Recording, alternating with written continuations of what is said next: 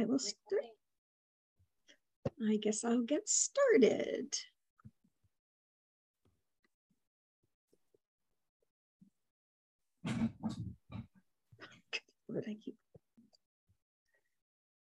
Right, welcome to the October 2nd OA Rise speaker meeting of Overeaters Anonymous. I'm a compulsive overeater. My name is Jan, and I'm your host for this meeting. OA Rise stands for Recovery Inspires Shared Experiences, and we are glad that you are all here. As with all OA meetings, OA Rise is run entirely by OA members who are volunteering their time to make this meeting happen. On occasion, there are glitches in online meetings that cannot be anticipated. Please bear in mind that we are doing our best, so we ask that you take any negative reactions to your sponsors. However, we would be happy to hear from you if you would like to provide us with kind and constructive feedback. Thank you. Would all those who wish please join me in the Serenity Prayer? God, grant me the serenity to accept the things I cannot change, courage to change the things I can, and the wisdom to know the difference. Thank you. Thanks for unity with diversity policy. As we extend the heart and hand of the OA Fellowship to those who still suffer, let us be mindful of OA's unity with diversity policy, which respects our differences, yet unites us in the solution to our common problem. Whatever problem you may have with food, you are welcome at this meeting. Sherry, would you please read the preamble?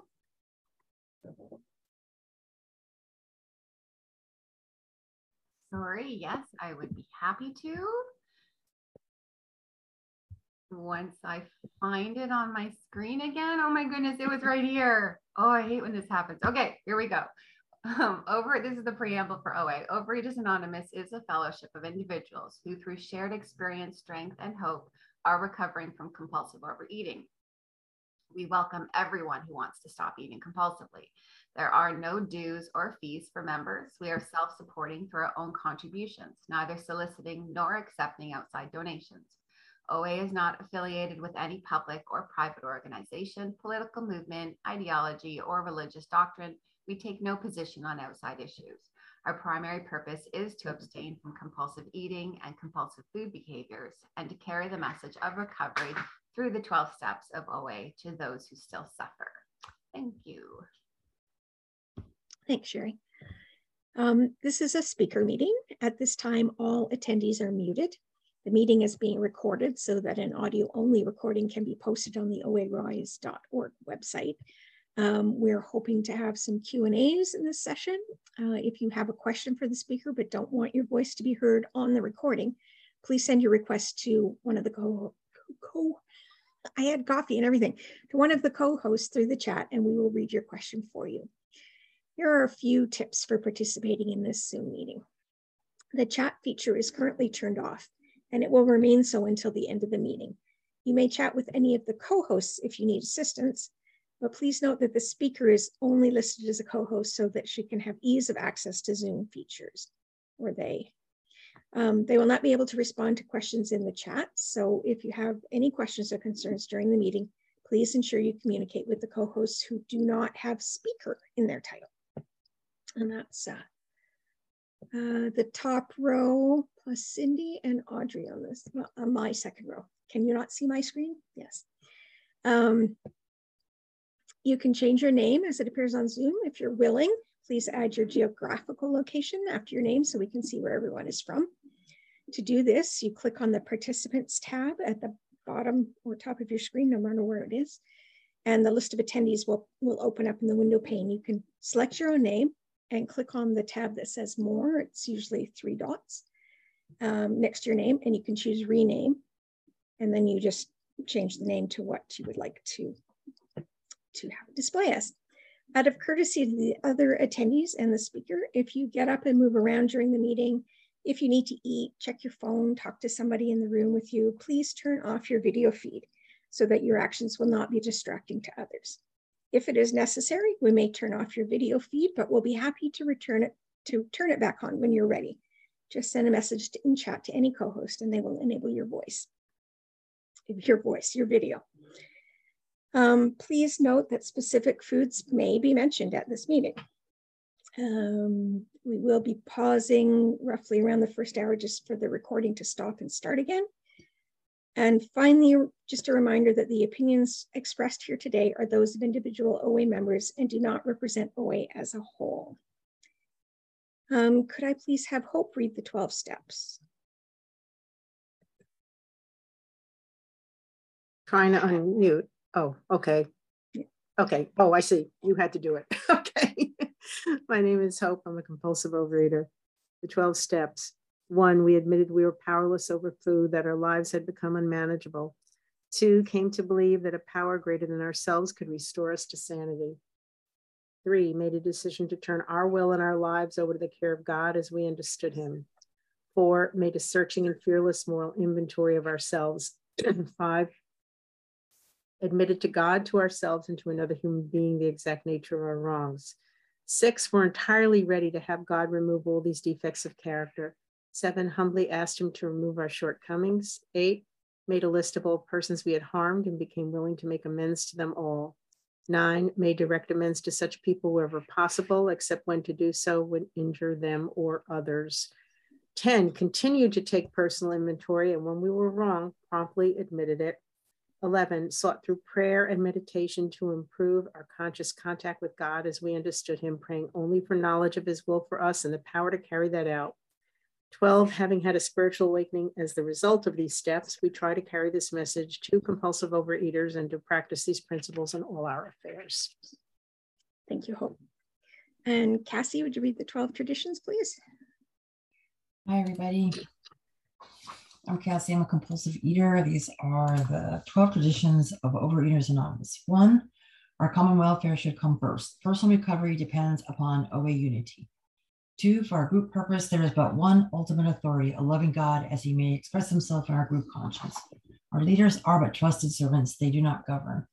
3, the only requirement for OA membership is a desire to stop eating compulsively. 4, each group should be autonomous except in matters affecting other groups or OA as a whole. 5, each group has but one primary purpose, to carry its message to the compulsive overeater who still suffers. 6, an OA group ought never endorse, finance, or lend the OA name to any related facility or outside enterprise, lest problems of money, property, and prestige divert us from our primary purpose. 7, every OA group ought to be fully self-supporting, declining outside contributions. 8, Overeaters Anonymous should remain forever non-professional, but our service centers may employ special workers. 9, OA as such ought never be organized, but we may create service boards or committees directly responsible to those they serve. 10, Overeaters Anonymous has no opinion on outside issues, hence the OA name ought never be drawn into public controversy. 11, our public relations policy is based on attraction rather than promotion. We need always maintain personal anonymity at the level of press, radio, films, television, and other public media of communication. 12, anonymity is the spiritual foundation of all these traditions, ever reminding us to place principles before personalities. Thank you, Cassie. According to our 7th tradition, we are self-supporting through our own contributions. We send all contributions in excess of our expenses directly to the World Service Office to help carry the message to other compulsive eaters. Our meeting expenses are a Zoom subscription and the OA Rise website, which includes the cost of extra storage so we can upload the speaker recordings for you. Contributions can be made by PayPal to our email address, info@oarise.org. There's also a Contribute Now button on oarise.org. A suggested donation of $3 will allow these OA Rise speaker meetings to continue. So, without further ado, it is our great pleasure to introduce Cindy, who will be speaking on spirituality today. Welcome, Cindy. Thank you. I am Cindy. I'm a compulsive eater from Delaware.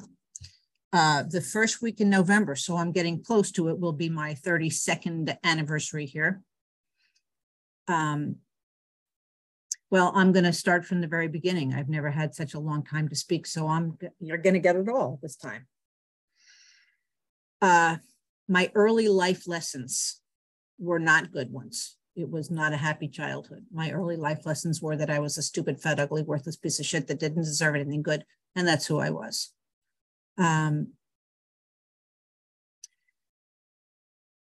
It was the opposite of my sister. We were polar opposites. She was the sun, the moon, the stars, the golden child. I was the black sheep. And it all came from my grandmother, because my Italian grandmother, who had her rightful place as matriarch in the home, she had moved in with my parents, much to my mother's dismay, into their small apartment building, small apartment. And after a while, my mother couldn't take her anymore, and gave my father the ultimatum, and I was born, and I was the reason that Grandma got kicked out of her rightful place as Italian matriarch, and she hated me, of course, for it, and so that's what she decided. But then, before my memory kicked in, she changed her mind. My father never got the message. But she, ironically enough, was the soft, happy person in my life. My mother was never meant to have kids. She doesn't have the mother gene. She was supposed to be a very, very successful executive. She probably owned Macy's before she died, if my father hadn't, whatever. So it was a crappy beginning, and I did everything that I was taught. I did really badly in school. I was born and bred to be a young lady. That was the important thing. So I was well behaved. I was a sweet child. Adults loved me. The teachers passed me through every grade because they couldn't bear to see me have to, be kept back. My mother told me once, my second grade teacher called her in for a conference and said, she's never going to get to college. I don't know why we're beating our heads against the wall. And my mother said, you do your job and I'll do mine. She did her job. I got to college, damn it. And the most proud moment of her life was when I was inducted into the National Honor Society, which means I had a 3.2, I think, GPA. What she never knew, and now you'll know, is that I cheated my way to that. Because after 5.5 years of college, I thought maybe, I should actually get to graduate one of these days. So anyway, and I was bullied in grammar school and in high school. I was bullied because, back then, I always say if I was born 20 years later, it would have been a very, very different story. I was very, very obviously an abused child. I exhibited all of the behaviors that people now understand as being an abused child. But back then, abused and child never got put together. There was no such thing. So the adults didn't see it, but the kids did. The kids, they could tell that I was different, and they bullied me. And I became, never mind isolated. I was an island. I was Alcatraz. I wasn't just an island. You could not get to me. And how did that happen? I just hid from life. I hid from life. Wow, I just remembered I grew up in a circle of apartment buildings, and we had a beautiful, huge willow tree by the brook. And every spring, the people would come and chop, they'd prune it. That's right. And they'd leave the big branches there for a day. And while those branches were down, I would prop them all up against the tree and make like a teepee and hide in there. That was, like hiding was what I did.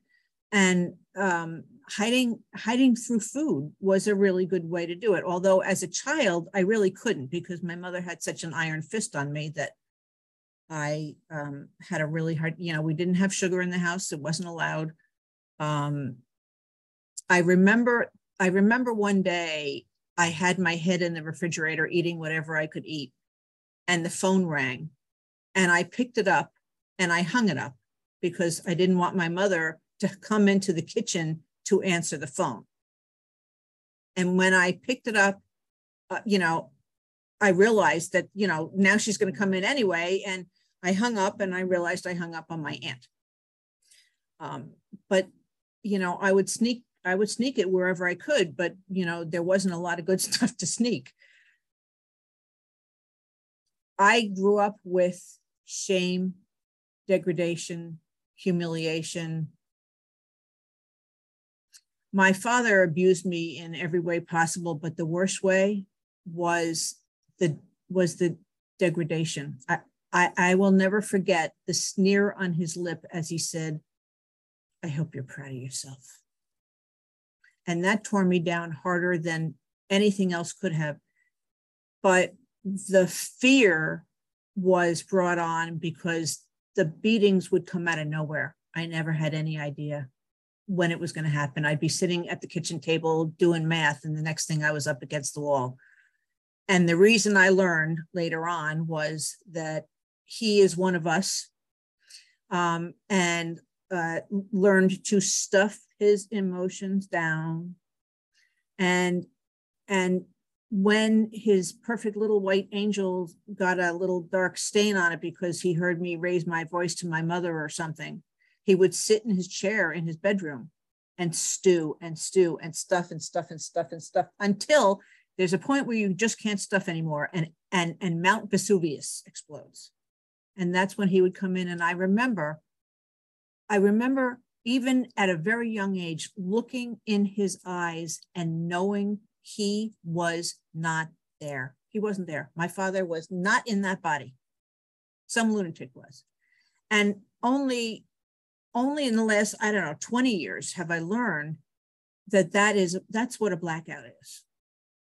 That's what an alcoholic blackout is. That is what happens when, there's a story in the big book where the woman wakes up in the middle of some strange person's apartment with a cup of tea in her hand and speaking in the middle of a sentence. And a moment ago, she was in Manhattan, and now she's in Brooklyn. That's what happens when you black out. You're not there. And he wasn't there. I myself had started those blackouts when I was in college, and they were not good. They were not good.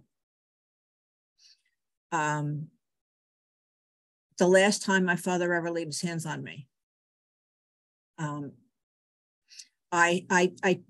someone had planted a seed because I complained enough to him that he said, "Listen, I'm sick and tired of hearing this. You should tell your father you're going to call the police on him. You should call the police on your parents. They can't do that. It's not legal. Call the police on your parents. Don't be ridiculous."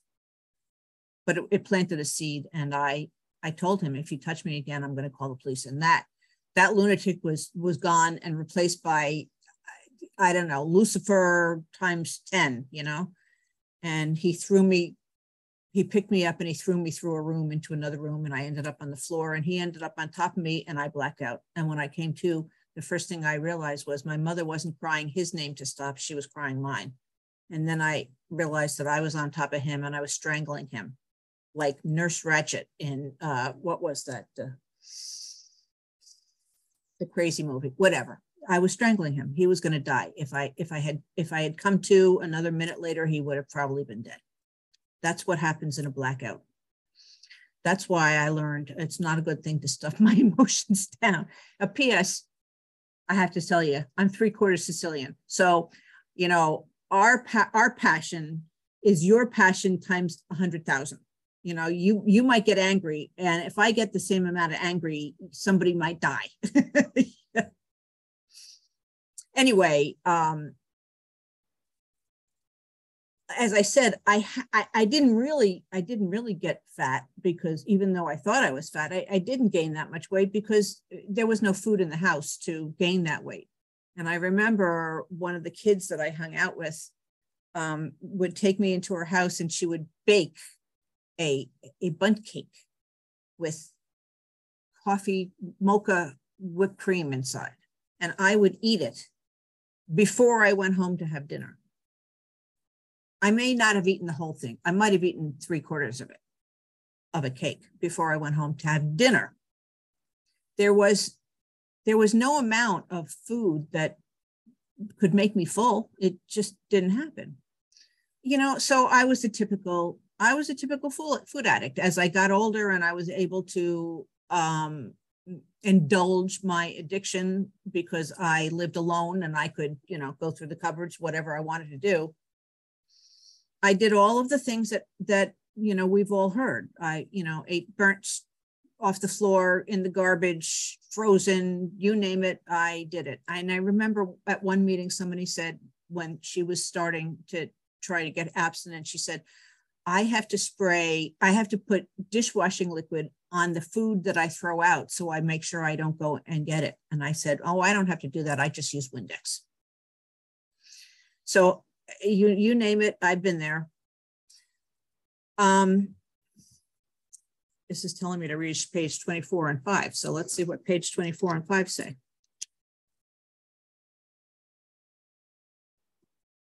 Ah, yes. The fact that most alcoholics, for reasons yet obscure, have lost the power of choice in drink. Can't do it. At certain times, there's that strange mental twist that just blocks a piece of my mind that says, you know, don't touch that hot stove, you'll get burnt. You know, don't go into that refrigerator, you're going to do it to yourself again, you're killing yourself. You know, I don't have that. I don't have that with normal people. And so I've really lost the power of choice, at which point I consider myself a food addict as opposed to just a compulsive eater, compulsive overeater.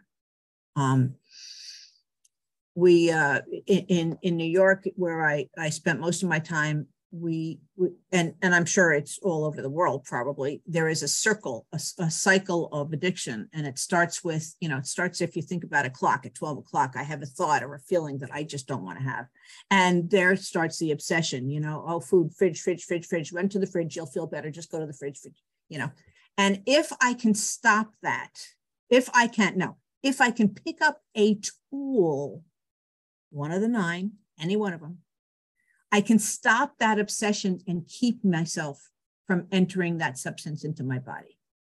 But if I don't do that, eventually that obsession is going to lead me to put that first bite in. And the moment that happens, and by the way, that obsession, I am not powerless over. I have the power to pick up a tool and stop it. But once I enter that drug into my system, I lose all power. Compulsion to eat owns me, and I am powerless over it. So, you know, the clock keeps ticking and I'm going to binge. I'm going to binge for however long is my binge. You know, for some people, it's, you know, a moment, an hour, 2 days, a month, whatever it is, I will binge. And eventually, as the clock keeps ticking, I will eventually stop. Then what happens? The regret, the remorse, the degradation, the holy smokes, how did I do that again? You know, how did I end up drinking when I just put a little whiskey in my milk? You know, pounding on the table. How did I do that? I swore I wasn't going to do that. Oh God, oh God, oh God. You terrible person, you monster, you. And then comes the, you know, all right, I'm starting again. I'm going to start on Monday. You know, it may be Tuesday, but I'm going to start on Monday. I'm going to do it. And, you know, and by that time it is now 12 o'clock and I have a thought or a feeling that I don't want to have. And fridge. This disease causes me to forget all of that shit that I suffered around, you know, 7, 8, 9 o'clock when I was degraded and remorseful and humiliated and all of those things. It does not exist when I have that thought or that feeling that I don't want to have. All I can hear is fridge, pantry, whatever it is, you know. So, oh, and there was something else. Oh, yes. We had but two alternatives. One was to go on to the bitter end, blotting out the consciousness of our intolerable situation as best we could. And the other, to accept spiritual help. Well, I wrote in here, it's not two options, it's actually three. Because for me, I had a third option, and that was suicide. That's how bad my life was. That's how black my life before OA was. It was not, I mean, I wasn't 200-300 pounds. I wasn't. But I lived my life every morning I woke up. Damn, because I hadn't had the good luck to die in my sleep last night. And when I was in college, something happened one night. This is going to be really severe, so grab a hold of your seats. I put a gun in my head and I pulled the trigger. But I didn't know about safeties. And that's why I'm here talking to you now. And that came shortly after I had seen a movie, whatever the name was. It was a documentary about people who had died for a moment and come back, and the stories they told about. And there was a woman who had committed suicide, and it took her to a really bad place. Very black forest with lots of snakes. And I have a snake phobia. So I thought, oh, never, ever, ever, ever, ever kill yourself. And before I knew it, I had a gun in my head and I pulled the trigger. That's how pained I was, that I was willing to go to this place and have to deal forever with it. But that was what my life was like. So I married my self-fulfilling prophecy. You know, that stupid, fat, ugly, worthless, doesn't deserve anything good. You know, certainly I didn't go looking for a monster. He certainly looked like a great guy. Oh, by the way, so strangers were back. You know, don't ever talk to me. Please don't look at me. You know, if you do, I would like to dig a hole into China and cover myself up. Unless you had a motorcycle. Then I was chatty Cathy. Met every one of my boyfriends, including my ex-husband, because they had a motorcycle. And that's who I married. And he seemed like a nice guy, but he had the tools that I actually used to turn him into the monster that he became. And our marriage was about, he snapped his fingers and I fell to the floor and trembled and asked him how high I should jump and what do you want me to do? And 21 years, the day before our 21st anniversary, which was like 25 years together, he left me.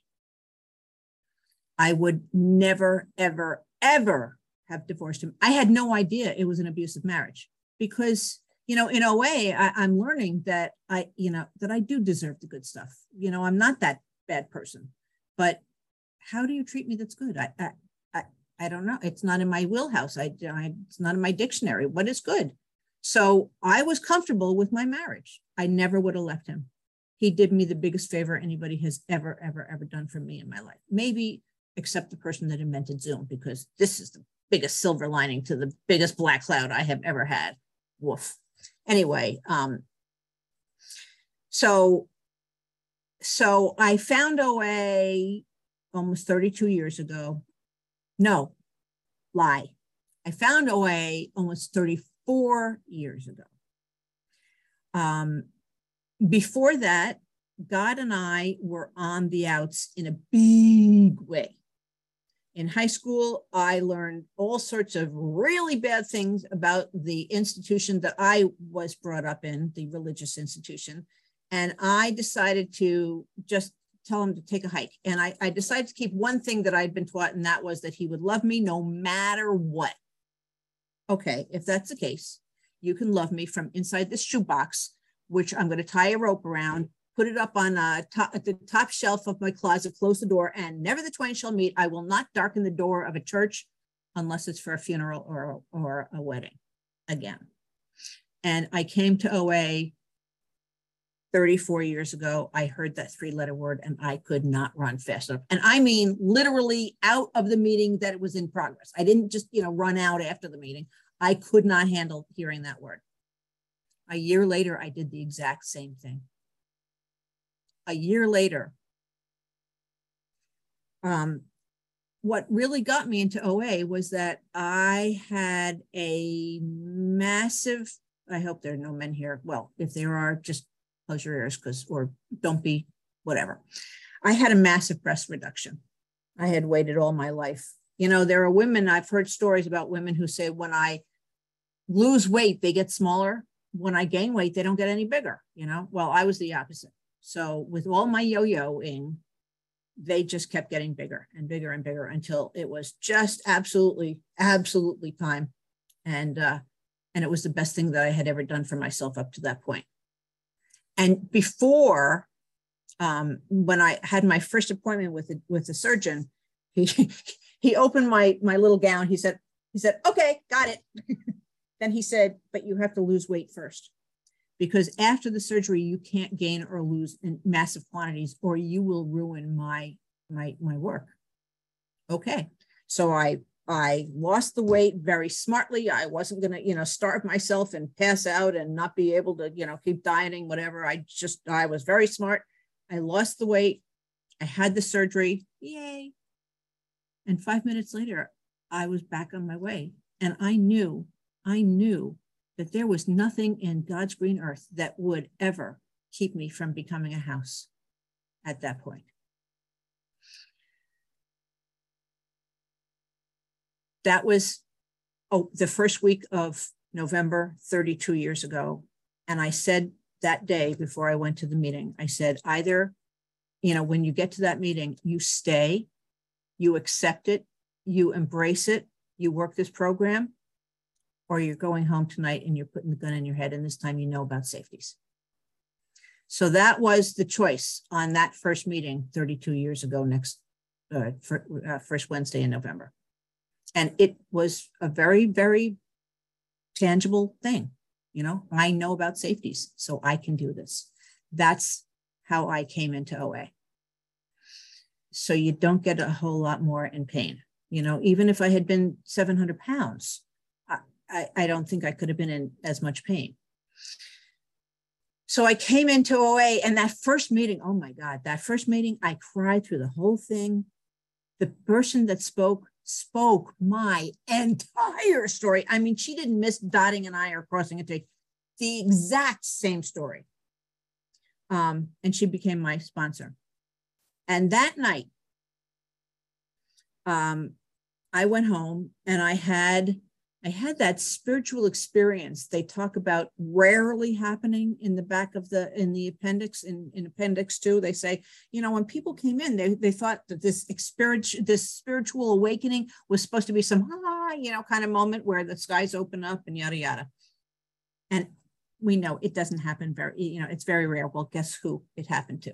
Because that night I was brushing my teeth, and the first thing that was weird was that I was looking at myself in the mirror, which I never looked at myself in the mirror.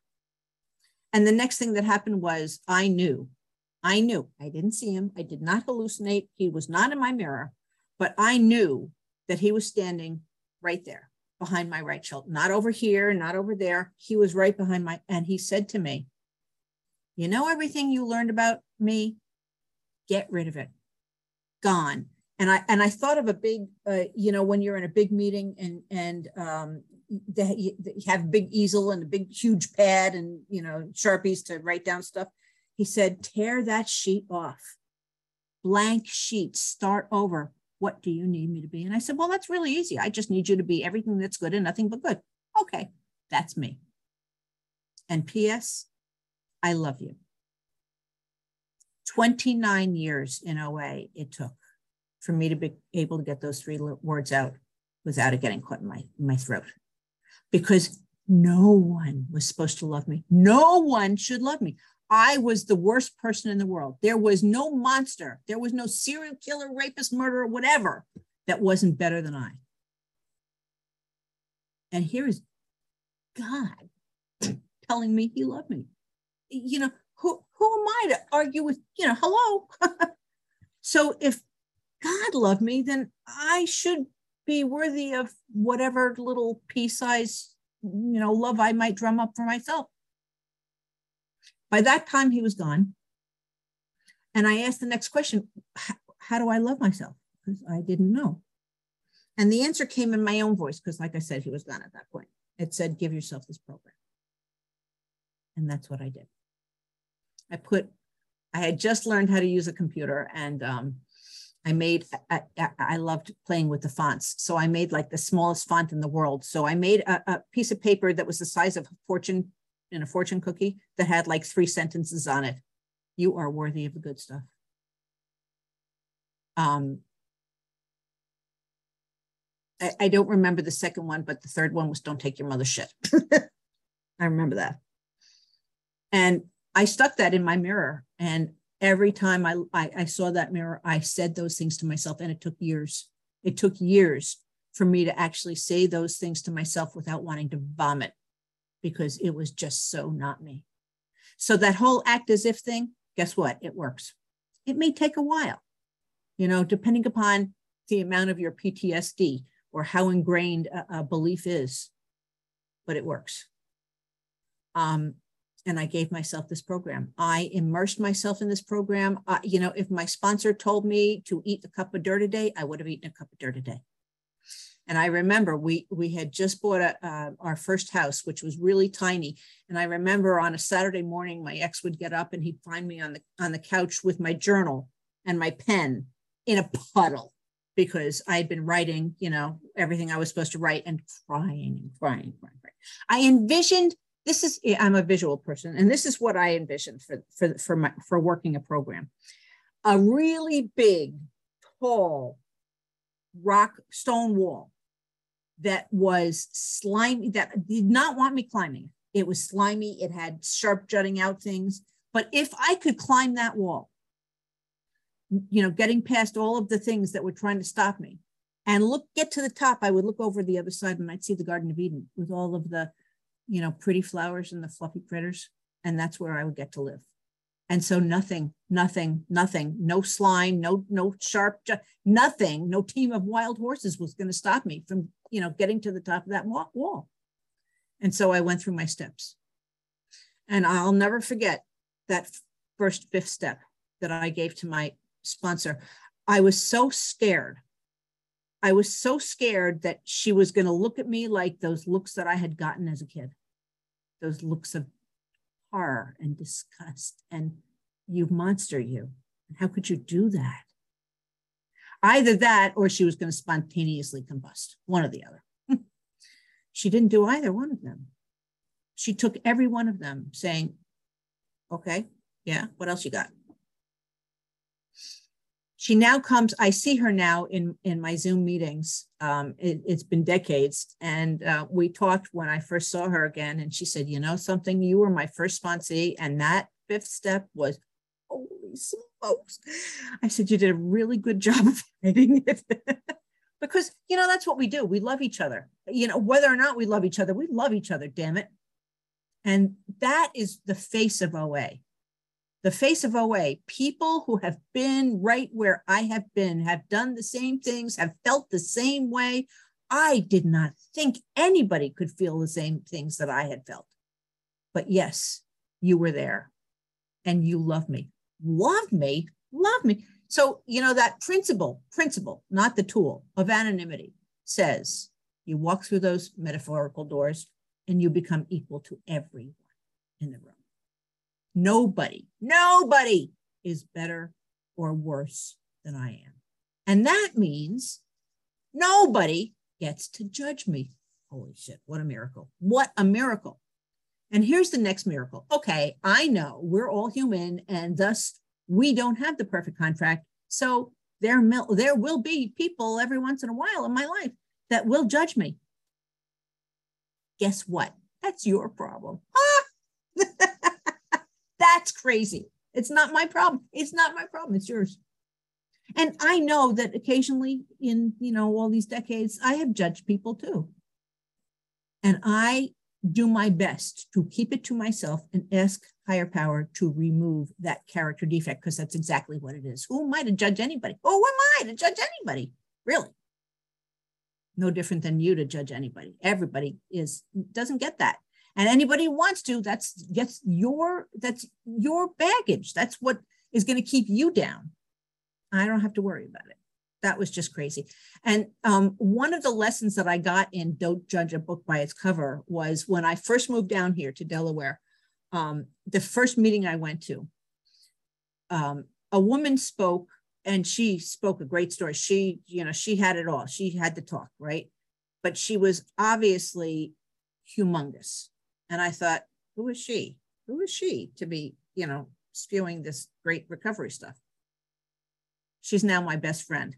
I found out who she was. She's a person that had lost 400 pounds already because she was 750 at her top. That's why I don't judge anybody. Well, that's why that was the ceiling lesson in Don't Judge People. Because you know what I'm doing when, it's comparing myself. I'm better than you. I'm worse than you. When I compare myself to you, I'm always going to end up on the short end of the stick. Because what am I doing? I'm comparing my insides to your outsides. I don't know what your insides look like. My sister, take my sister, that perfect woman who's, by the way, a millionaire now. And I live on food stamps and Medicaid. And to look at her, she has the life. She's got the life. But what anybody else doesn't know that I know is that she had a daughter one day. And the next day she didn't, because her daughter blew her brains out almost in front of her. And she carries that with her pretty much every day of her life. So I don't want to think about what other people have. I don't want to think about it, because you may have $1 million and you may have the most tortured life ever known. I don't need to think about anybody else. I need to think about me.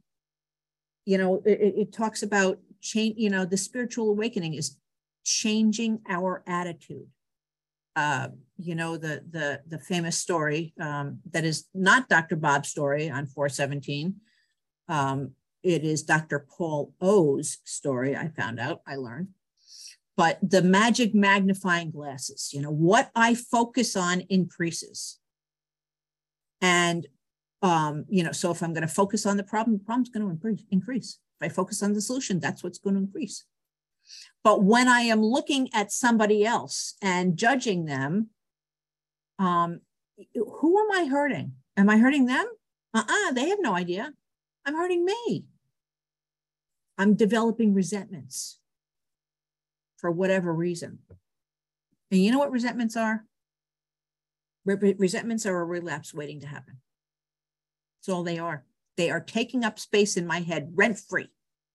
That's why I need to do a 4th step and a 10th step to get all that garbage out of my head. And that's why when we do a 4th step, we don't take other people's inventory. Well, I did that to him because, I rebelled, to my parents because they were beating the shit out of me. Well, you know what? That doesn't help me. Doesn't help them. Doesn't hurt them, but it doesn't help me. What is my side of the street? What is my side of the street? I need to clean that up. Their side, I don't care about. They can have it as dirty as they want. That's their problem. But it's my side of the street that I have to clean. And when I do that, the shinier it gets, the more happy, joyous freedom I get. So in the chat, you will see my contact info, and it starts with HJF. Anybody want to tell me what that it stands for? Anybody? I have found amazingly, no matter how many people are in a room, there might be 1,000 years of recovery, and nobody can tell me that it's happy, joyous, and free. That's the life I live now.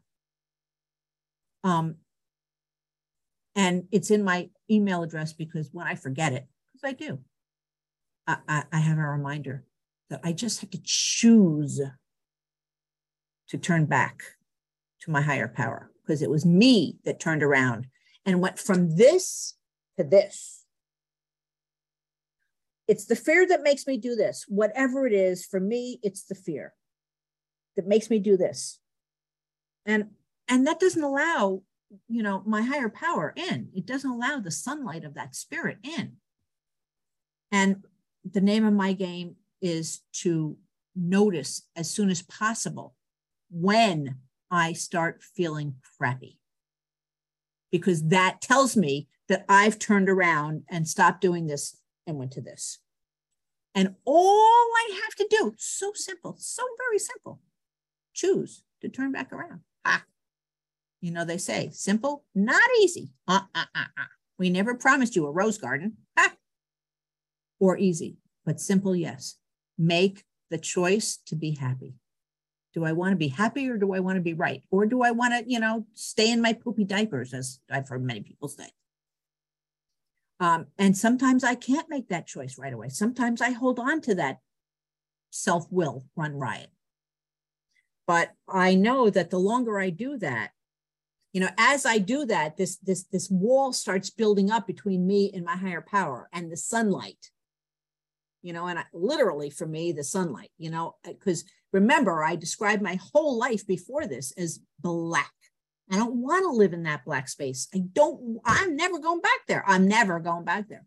I don't care how much I relapse. If I get to be 400 pounds, I don't care. I am never leaving this program.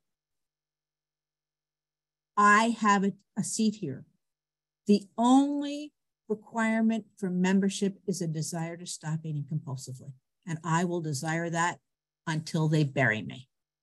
And so I have a seat here. I don't have to be ashamed if I relapse. You know, I was actually, I hadn't noted the date of my abstinence the last time, and I lost track. And, you know, people, you know, when you had to state how long your abstinence was, I wouldn't know what to say. I don't know, 6 years, 8 years, something, you know, a long time I have abstinence, but I didn't know what it was. And then one day I lost my abstinence and I was ashamed. That shame, that's just so quick. It is such a great tool of my disease. You know how, I don't know, some of you may have heard this, the saying that our family is the best at pushing our buttons because they installed them, right? My disease knows every button to push because it is me. It's me. It's been me for the past 65 years. So it knows every raw nerve ending, every ingrained belief, because that stupid, federally worthless piece of shit that doesn't serve anything good is still me. I'm not a new person. I'm not a robot. I didn't change bodies. I didn't change minds. It will always be there, just like my disease. I will never be cured of either, but I can live in recovery, happy, joyous, and free for the rest of my life, as long as I maintain that fit spiritual condition, as long as I make the right choices. So for me, as I said, becoming aware of not feeling right as soon as possible. So what do I do? What do I do to not get to that stage? How do I ensure that I live happy, joyous, and free? Well, coming from a place where I couldn't do anything right, you know, I think that was one of the gifts that I had. You know, I think it's step one, I guess, when we admit we were powerless over food, that our lives have become unmanageable. It says, you know, some people kind of want to beg to differ with that. You know, I have a good family, I have a good career, blah, blah, blah, right? I never begged to differ with that. My life was miserable. There was nothing manageable about it. You know, step two, restore us to sanity. No, that's what I beg to differ, because I never had any to begin with. So restoring, giving me, you know, for the first time ever, yay. You know, like I spent 35 years blind and now I can see. You know, it's the same kind of thing.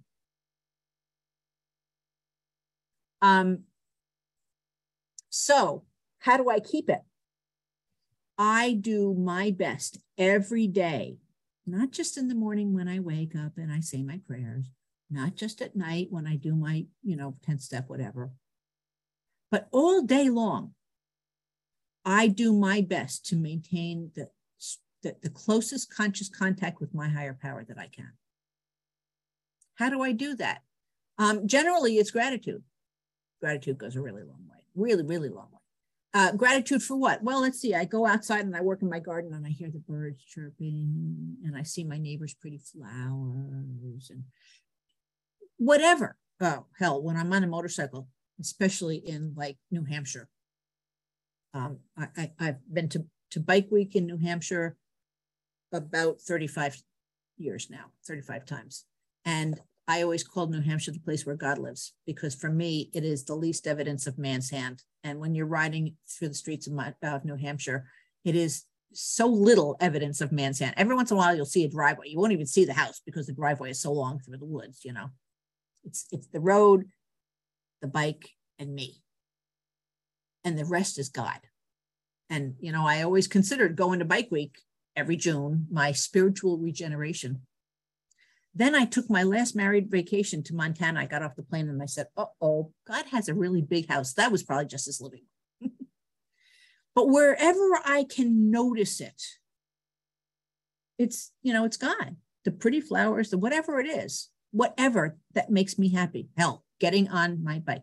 By the way, his name is Spike. So if I talk about Spike, you know who I'm talking about. And when I am grateful, when I notice my gratitude, when I say, oh, look at the pretty flowers. Thank you, God. And I say, thank you, God, all the time, all the time. There it is. That's my conscious contact with my higher power. There is a piece, let's see, what is it? Page 28. There's a piece that said, and somebody I'm going to tell you what seemed at first a flimsy reed. I am hanging on with the tips of my fingernails, proved to be the loving and powerful hand of God. Okay, so now I'm going to tell you about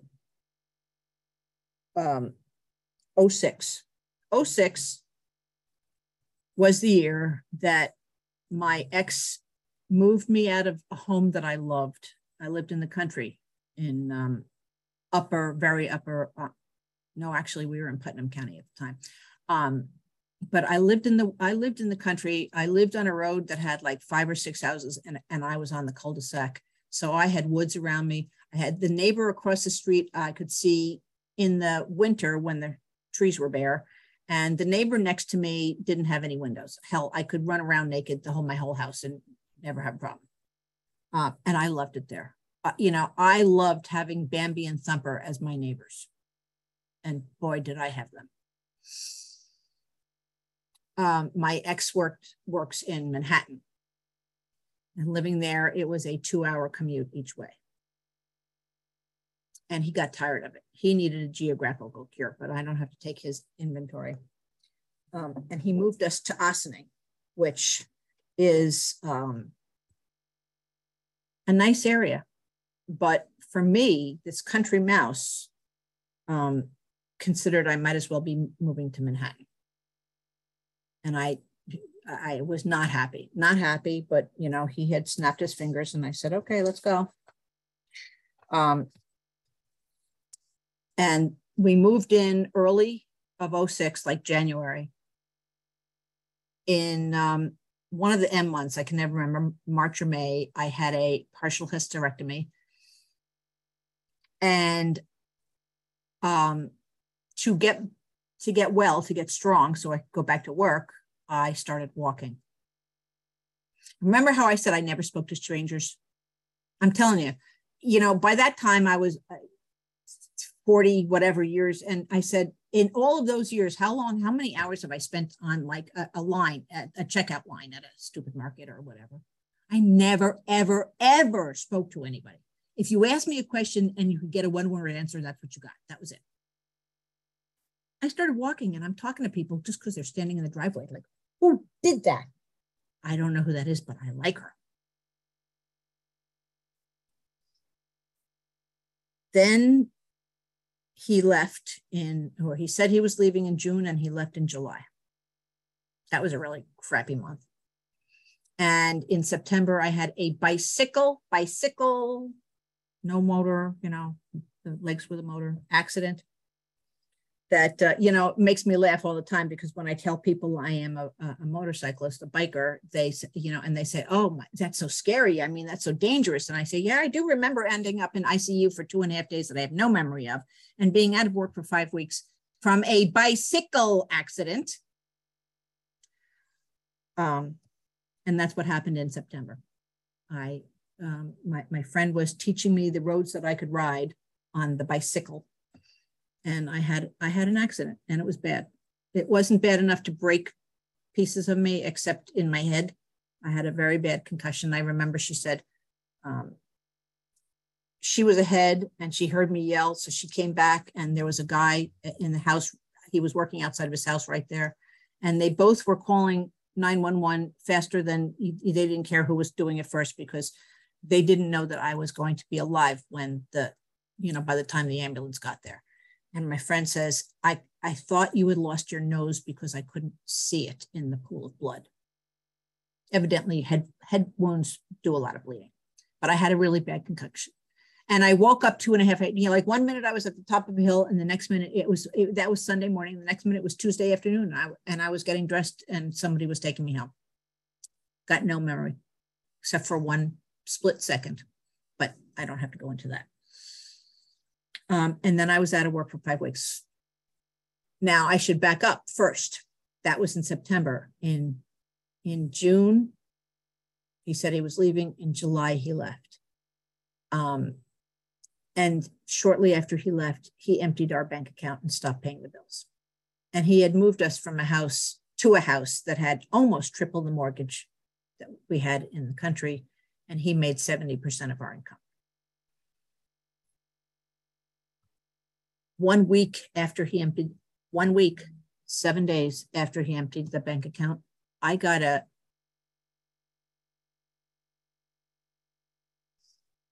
what happens when you sue people and you win?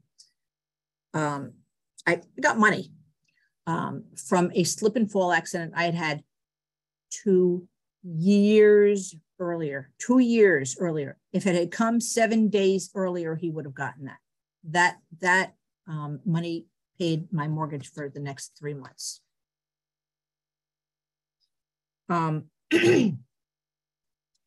At that time, it made me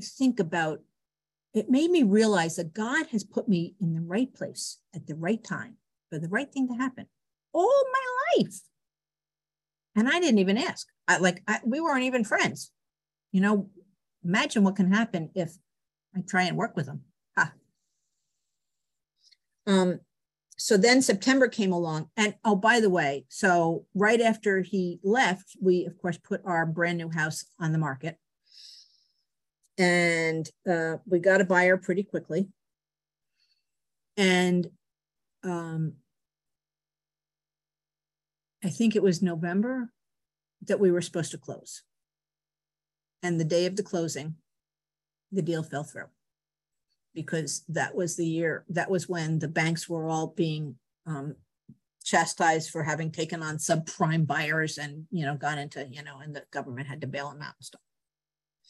But because we were supposed to close that day, I had a new place to live. And it was, I thought that God had orchestrated it. There was a woman in my bicycle club that my friends knew who was in a very bad place. Her husband was dying of ALS. And long story short, she was not going to live in that house that they lived in after he died. And she had bought herself a place in the country, a very nice 100-year-old house with another, the caretaker's house on the property. And it was a beautiful piece of property. And she bought it before he died, obviously, because she was going to move right in. But she isn't going to move in now. So what she really needed was a caretaker. She should have been paying me to live there. But I paid her a ridiculously small amount of money to live in that house.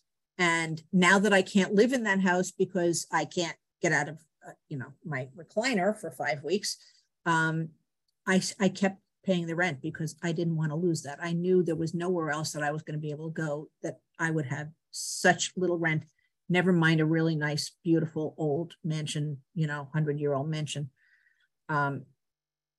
So for a while I was paying rent and mortgage. That was fun. That was a really fun period. That period, there was a period of 9 months. He left me, he stopped paying the bills. I had the bicycle accident.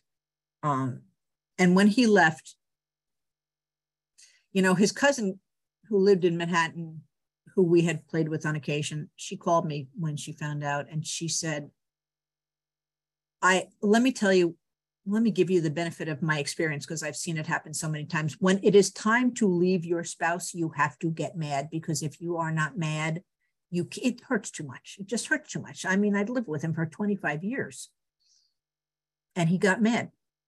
And even though the reason he was leaving was his problem, he has to go find his happiness.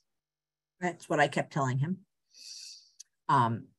But that was just a lie to get me to leave, to go away quietly. And P.S., why did he leave me?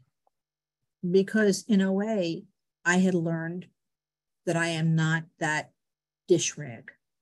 I am not that mouse. I do not have to, when he does this, I don't have to, fall to the floor, ask how high I should jump. And he didn't like that anymore. I get it. He had spent 25 years with somebody who, he could walk all over and, would do anything he told me to do and be happy. We were best friends. We just hadn't had sex in 18 years. Much at all. So he went out with a bang. Saying that he went out with a bang is like a gross understatement. He did everything he could think of to hurt me. He did everything bad. Like he turned off my cell phone because that was on his account. He tried to turn off my my home phone and my electricity, but both of them have to call you before they actually turn it off. So I was saved from both of those on the last day before they turned them off, and was able to get that reconnected. And here I am, I'm paying rent and mortgage, which was almost 3 times, the mortgage was almost 3 times what we had been paying. I made 30% of our income. It was a great time, let me tell you. Having had the accident, having not been able to get out of a recliner, I slept in the recliner because I couldn't take the stairs to get to my bed. I was bad. But that was another one of those things that God put me in the right place at the right time for the right thing to happen. Because if he had not moved me, kicking and screaming, down to Ossining, Manhattan, oh my God, it was, like Ossining is still far away to Manhattan. I would not have had 95% of our friends living in my town with me, and the rest of them were living farther south, so that I could not have picked up the phone to any one of 5 parties and had somebody there in 5 minutes. Like when my garage door wouldn't open.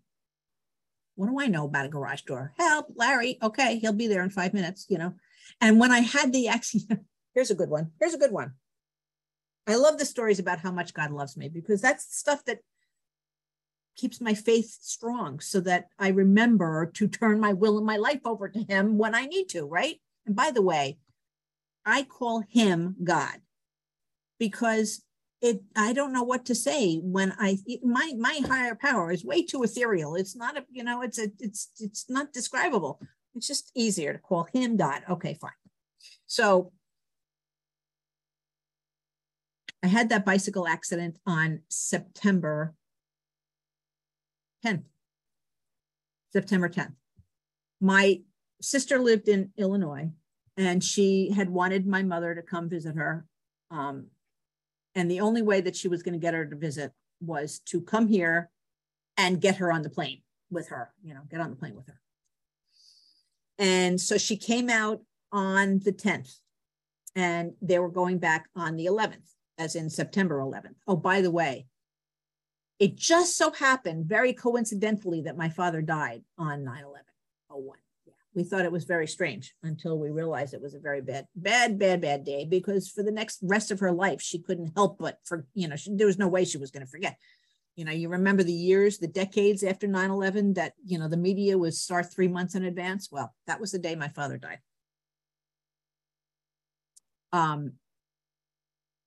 So they were going to get on the plane on the 11th. I had the accident on the 10th. So my mother is half Greek, and she's always been more proud of her Greek side. I call myself Greek and Italian. I'm 3/4 of Italian, but I call myself Greek and Italian. And so Pam had found, my sister had found a Greek festival, a Greek festival in the next town over. And that's where they went on the 10th. And she gets into town and she has to drop mom off because there's no handicap parking. My mother is now, 80 something or other, 90 something, no, 80 something. And she goes off to find a parking space. Well, my mother, a very sweet lady, finds a policeman and starts giving him holy hell because what's the matter with you people? You don't have any handicap parking?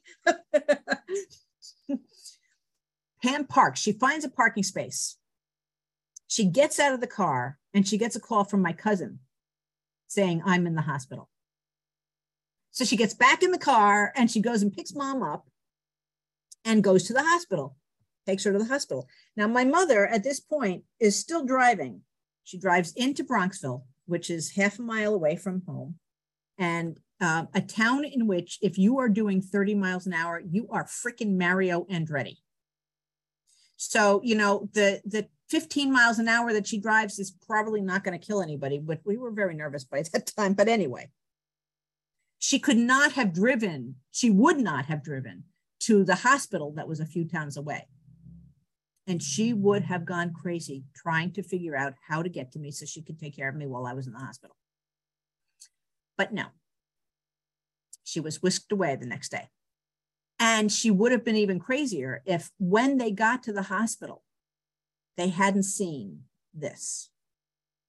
All of my friends in the waiting room, huddled, trying to decide who was going to take me home, who was going to feed the cat, who was going to make me meals when I got home, who was going to do this. And they had no idea that I had such good friends, but she saw that I would be taken care of from this moment. And she could be whisked away to Illinois, being able to breathe, knowing that I was going to be taken care of. Hello. Pam put her on a plane to go home. And then I picked her up and I got her home from the airport, and she sat down in her chair. And I said, you may thank me now. She said, for what? I said, did you think about Dad for a second on 9/11? No. It just, I go out of my way to find those stories of how much God loves me. Like all those times when metaphorically I was driving and the direction said turn right, but I accidentally turned left. Coincidentally, I don't think so. We call it God incidentally, because on the left is where I found, the Garden of Eden, whatever. Those times when I do something, when something happens that I could never have orchestrated myself, but is just one. There was a World Service Convention, I think it was 1993, in Manhattan. And on the 4th of July weekend, they had rented 2 big, huge party boats to take us down to where the fireworks were. And when I got there, I found out I was on boat A. And then I ran into some friends that I hadn't seen in years, and they were on boat B. So I wangled myself away onto boat B instead of boat A. Well, boat A had a midnight party booked. So they made sure to stay way behind so that they could get back and get us off the boat soon enough to be able to clean up and get ready for this midnight cruise. Boat B did not have a party. We were up front and under the fireworks. And it was a big year. I don't know why. I think it was 93, but it was a big year. The fireworks were so, oh my, and for Manhattan, you know, like Manhattan already has great fireworks. There were 4 sets of the same fireworks happening. They tuned them in to happen at this. They synchronized them perfectly. 4 sets of, oh my God, fireworks. We yelled so loud. We yelled so loud that it wasn't until we all started losing our air and couldn't yell anymore that we realized that all the 88,000 boats in the area were blowing their boat horns. You know how loud a boat horn is? We were yelling louder than all of those boats blowing their boat horn. It was fantastic, fantastic. And when we got back, we were telling, you know, the people on boat A, you have no idea what you're, oh no, it was very lovely. It was wonderful. No, you have no idea. No idea. No idea. I was on that boat that would have missed that out. But God got me onto the next boat that just gave me a top life memory and laryngitis. And in that convention, can we just pause for 2 secs to let Audrey stop and start the recording? Sorry to cut you off there, Cindy. Mm-hmm. Excellent. Take it away. Okay. In that convention, you know, if you've gone to conventions, you know that when you get there and you register, they give you the it's not a menu.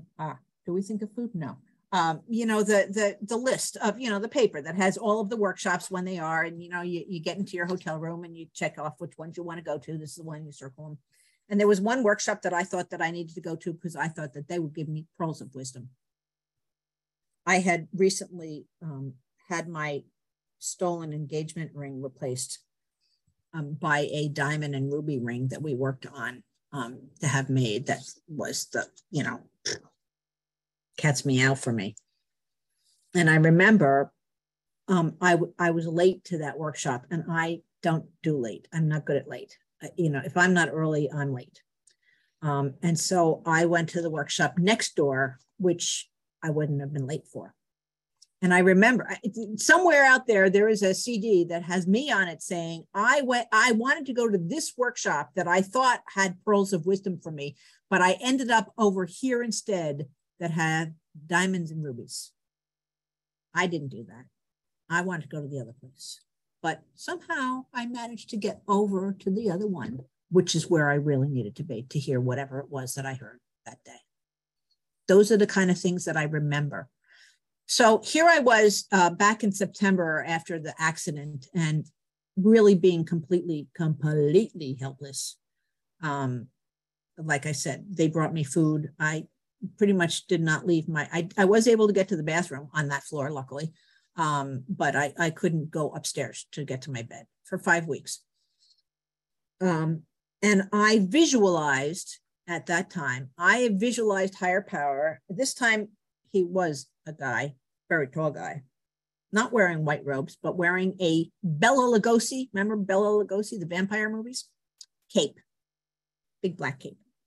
And he folded his arms, and I climbed right in here, and he drew his cape over me, and I lay protected, didn't have to do anything. He was going to take care of me. That's where I spent 5 weeks. And every morning when I woke up, I said to him, God, this is all I ask of you today. If you could just, let's see if I can reconstruct this. See, feel, think, eat, sleep, breathe, act, and speak for me. You're off the clock after that. Just if you could just do that for me, because I couldn't do any of those things pretty much. That was when my faith grew. That was when my faith really, really started building. You know, when I spent 5 weeks with nothing but time on my hands. You know, there's just so much TV you could watch. Time to think program, time to work program, time to realize what God has done for me. You know, how that flimsy reed, because there was 9 months of, I thought I was hanging on by the skin of my teeth. Oh yeah, by the way, my ex fought to keep the money from the proceeds of the sale of the house from me for as long as he could, because he knew that I was buying another house. So he did everything he could to delay it. So there I was, needing to get out of my landlady who, oh my God, it was terrible. And now her husband had died and she's trying to kick me out and I don't have a place yet. So it was 9 months of holy hell. Everything, not just everything that could go wrong did go wrong, but it blew up, every one of them. Tragedies, people would think, you know, I fell off my bike. I spent 5 weeks with a concussion. I remember asking my best friend the same questions every day. And she'd look at me and she'd say, you don't remember asking me that yesterday? And I said, no, what did you say? You know, I had no memory at all. Zip.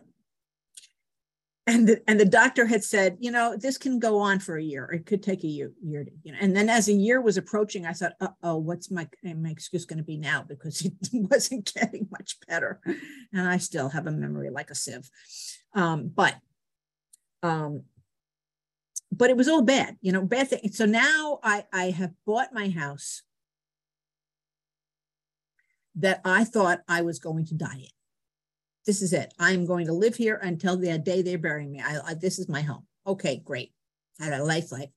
Then 08 happened. And we know what happened in 08. The bubble burst. I had been 7 years in a job. I was a bookkeeper. Actually, I was working at that point. I was working in a different department, but so now I'm out for 5 weeks.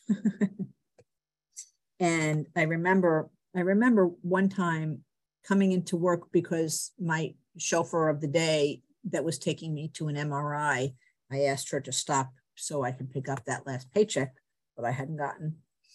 And as I walked into the place, everybody's faces fell because I looked so terrible. Evidently, the head wound was really bad.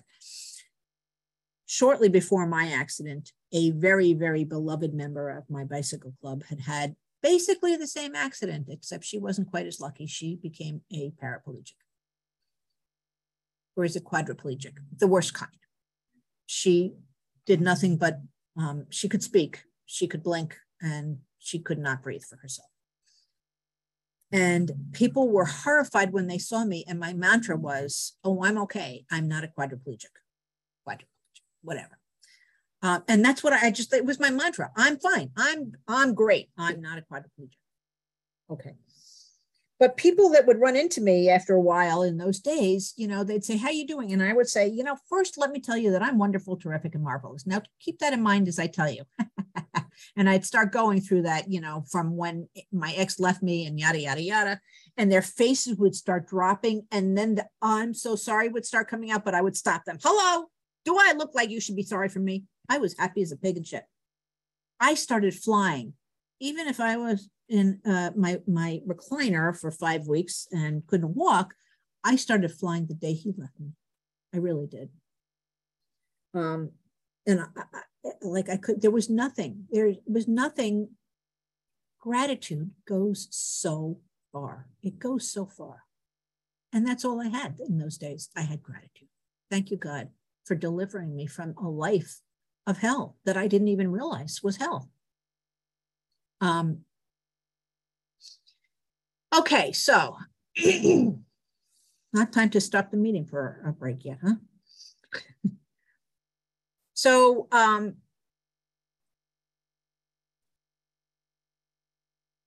page 28, what is page 28? Oh, that's just the flimsy read. Okay, so I learned that I am powerful.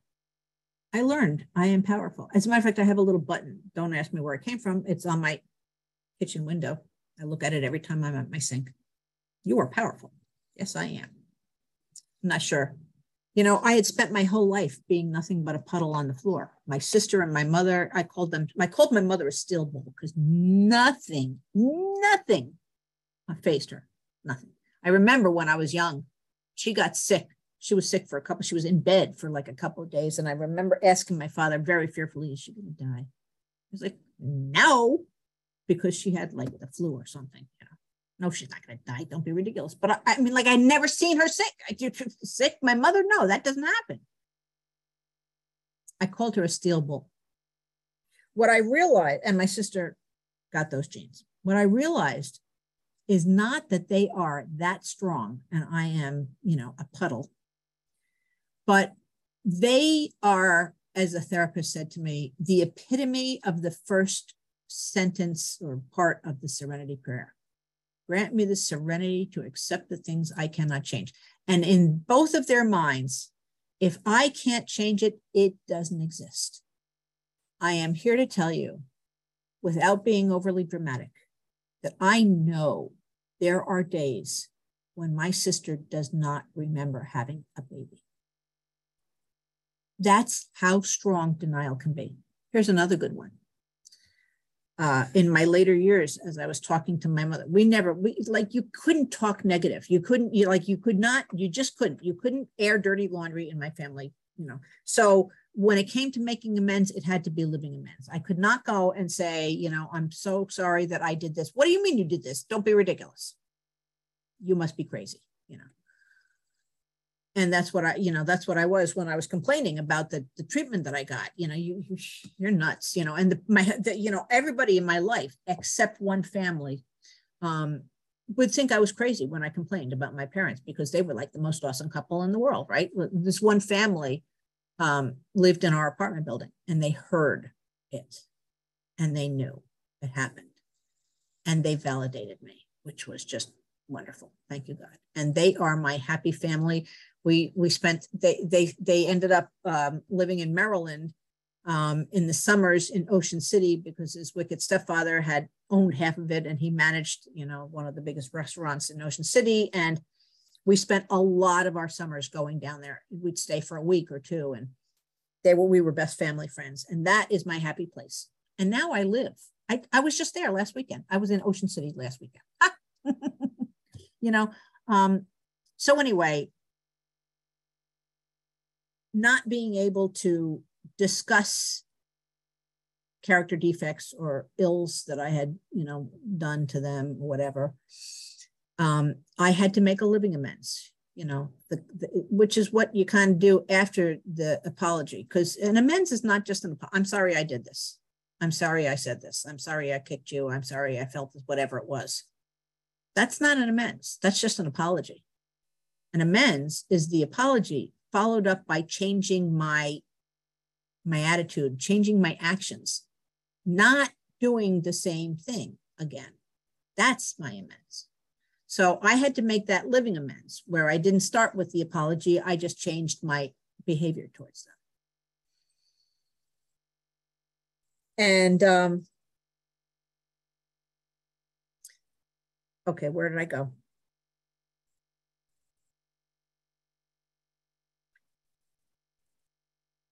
My father, there's a piece of the big book that says it's one of the resentment prayers. And it says, do this, pray for everything you want for yourself, for them, and you'll be free. Do this every day for 2 weeks and you'll be free. Well, I beg to differ. 2 weeks may not be quite enough time. For my father, it was 2 years, but it happened. It happened. And then my father is one of us. Of course, he stayed fairly fit when he was working because he had a very physical job. But then he retired. Yes, he retired. They reproduced antiques and sold them wholesale. My mother, who was a brilliant interior decorator, thought up great finishes to put on these pieces. And she'd say, make a strip pine finish. And he was an artist and made a strip pine finish. And then they start selling 7,000 of them, et cetera. That was their job. But he did not think that that was a good enough thing. Or being an artist, he didn't even consider himself, like an artist. So he really wanted, he wanted to have a part in the business part. My mother, the businesswoman, had she been left alone to run the business part of it, deal with people, I used to say I would have to, if I wanted to find my parents, I would be calling their lawyers to find out what country they were in, because she would have made it into that kind of an empire. But no, he had to have a part of it, and he was not a people person. His family did not come from the pack of brightest candles in the bunch. She came from the total opposite. And so we lived all of their lives. They lived all of their lives comfortably, because my mother took his pennies and turned them into, you know, she was a brilliant financial whatever she did. She bought IBM stock before the word computer was in the dictionary. People were like, what the hell is that? What are you doing? She bought Exxon after Valdez. What are you doing? Well, you know, crazy like a fox, laughing all the way to the bank. And so she had set herself up to live happily ever after on her Social Security and the dividends. She was never going to touch a stock or whatever else she had. It was all going to come to us, not even being inherited. We would start with the base on the day that, you know, that it came to us, and not have to pay capital gains because she had bought stocks for 2 cents, you know, 100 years ago. And now she has 500 of those stocks, and they all cost, you know, $20,000. And then she was 91, and she was walking through town, as she always did. And she was walking to her car. She had jaywalked to her car, which, you know, like I said, in Bronxville, if you drove 30, you were gonna kill somebody, because that's the way Bronxville worked. I mean, it was, you know, and the car next to her did not see her and started pulling out and hit her and knocked her over on her back, broke her leg when at the fender. And she after her hospital stay, she was sent to a rehab to get better, and the rehab, pretty much as far as I'm concerned, killed her, because the day after she got out, she had a stroke. And they didn't call it a stroke, they called it a TIA, because she fixed herself outwardly in X amount of time. But that was the moment that her dementia started. And my mother, having been the most brilliant person in the world, let me just tell you, this is not an exaggeration. When she started at Macy's, it was kind of totally accidentally. I won't even go into how she got there, but it was crazy. The woman that became her mentor noticed immediately that she was brilliant. And she went into her boss and said, we got to make her an executive. Oh, I don't think so. You know, in Macy's in those days, you don't do that. I don't know what they do now, but you start at the bottom and you climb the ladder. And then when you get up to the top of the ladder, they give you an IQ test. And if you pass the IQ test, then you could be an executive. But this woman was so adamant that they said, all right, we'll give her an IQ test. She had skipped 3 grades in grammar school and graduated valedictorian. You can imagine what happened on the IQ test. And they looked at it and they said, oh, something must have went wrong. And they did it again. And the same results happened. And so they didn't really have much choice to make her an executive. And this is the brain that became demented that day. And I used to think of it like a neurosurgeon having lost the use of his hands. And it broke my heart. She had an aide, and it started out being full-time. And then as she got better, she got, you know, it wasn't full-time. And I became her Sunday caretaker. And, you know, it got bad enough that when I would get there, I would have to stand pretty much directly in front of her for a moment, up to a minute maybe, before she realized who I was. And that hurt. But that was my living amends, that I got to be, that I got the gift of being able to take care of her. And then in her 8th year, it got too bad and we had to move her down. We moved her into a stepping up kind of facility, assisted living. You know, she'd end up in the nursing area when it got bad. But that was my gift of living amends. And here was the blessing that I got from it. When she, you know, like she was not supposed to go into any, please, she begged my sister, who was the business person end of it, not to put her away. Nursing homes for us were the devil's spawn. And so, you know, Pam had promised her that. And now here we were pretty much doing that. And it was not a happy thing because she had, you know, she had built this nest, and she, as I said, was a fantastic interior decorator. And she had built this nest for herself that she was supposed to die in. And so it was with a really, really, really, really heavy heart that we put her in this place. And I knew that we both were just so sure she would never come out of her room. She wouldn't eat the food. And she was going to whisk away in a moment. My sister called me that night. She said, well, you know, when I went in the afternoon to visit her, everything was okay. But when I went tonight at dinner, after dinner time, I couldn't actually get to talk to her because she was sitting outside her room doing a jigsaw puzzle with some guy. What did we know from an aide who was just a caretaker, not a professional in anything, just a caretaker? The difference between that and an assisted living home that knows that you need stimulation in your brain and your body, and did concerts, you know, they were singing, you know, to the, you know, the Rat Pack, the, you know, all those, you know, and clapping and doing stuff. And I'm telling you, the day that we moved her out, a cousin of mine said, when are you going to go visit her? And I said, never. I never want to see that person again. And I meant it, because there was a body that looked like my mother. And that was where all resemblance ended. And I did not want to ever have to see that person that was not my mother. So my sister would call me, you know, when she visited every once in a while, because now my mother is no longer capable of 2 dimensions. So a telephone is not really, doesn't work for her. So Pam would call every once in a while. And one day she called after, I don't know, 2 or 3 months. And she said, Mom's asking, when are you going to come down? Ugh. Okay, I'll come down. I have a good friend who said, I'll go with you. As a matter of fact, why don't we drive my car? As a matter of fact, why don't you drive my car? Because she has like sciatica and stuff that doesn't let her drive for so long. And yeah, I had to drive her BMW. It was just, it was a hardship, but I took one for the team.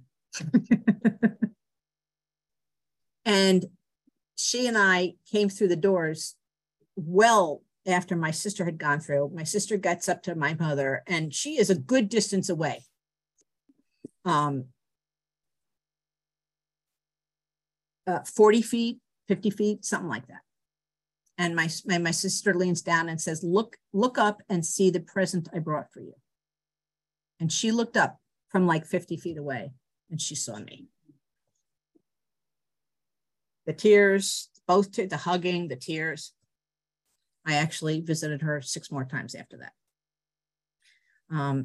Because she was my mother again, because of what, you know, the treatment that she got. And P.S., she was, you know, I think there are 2 kinds of old women, the nasty kind and the nice kind, you know, the sweet little old ladies and the angry at the world kind of people. She was one of those sweet little old ladies. Oh my God, the people there would trip over themselves to get her whatever she wanted.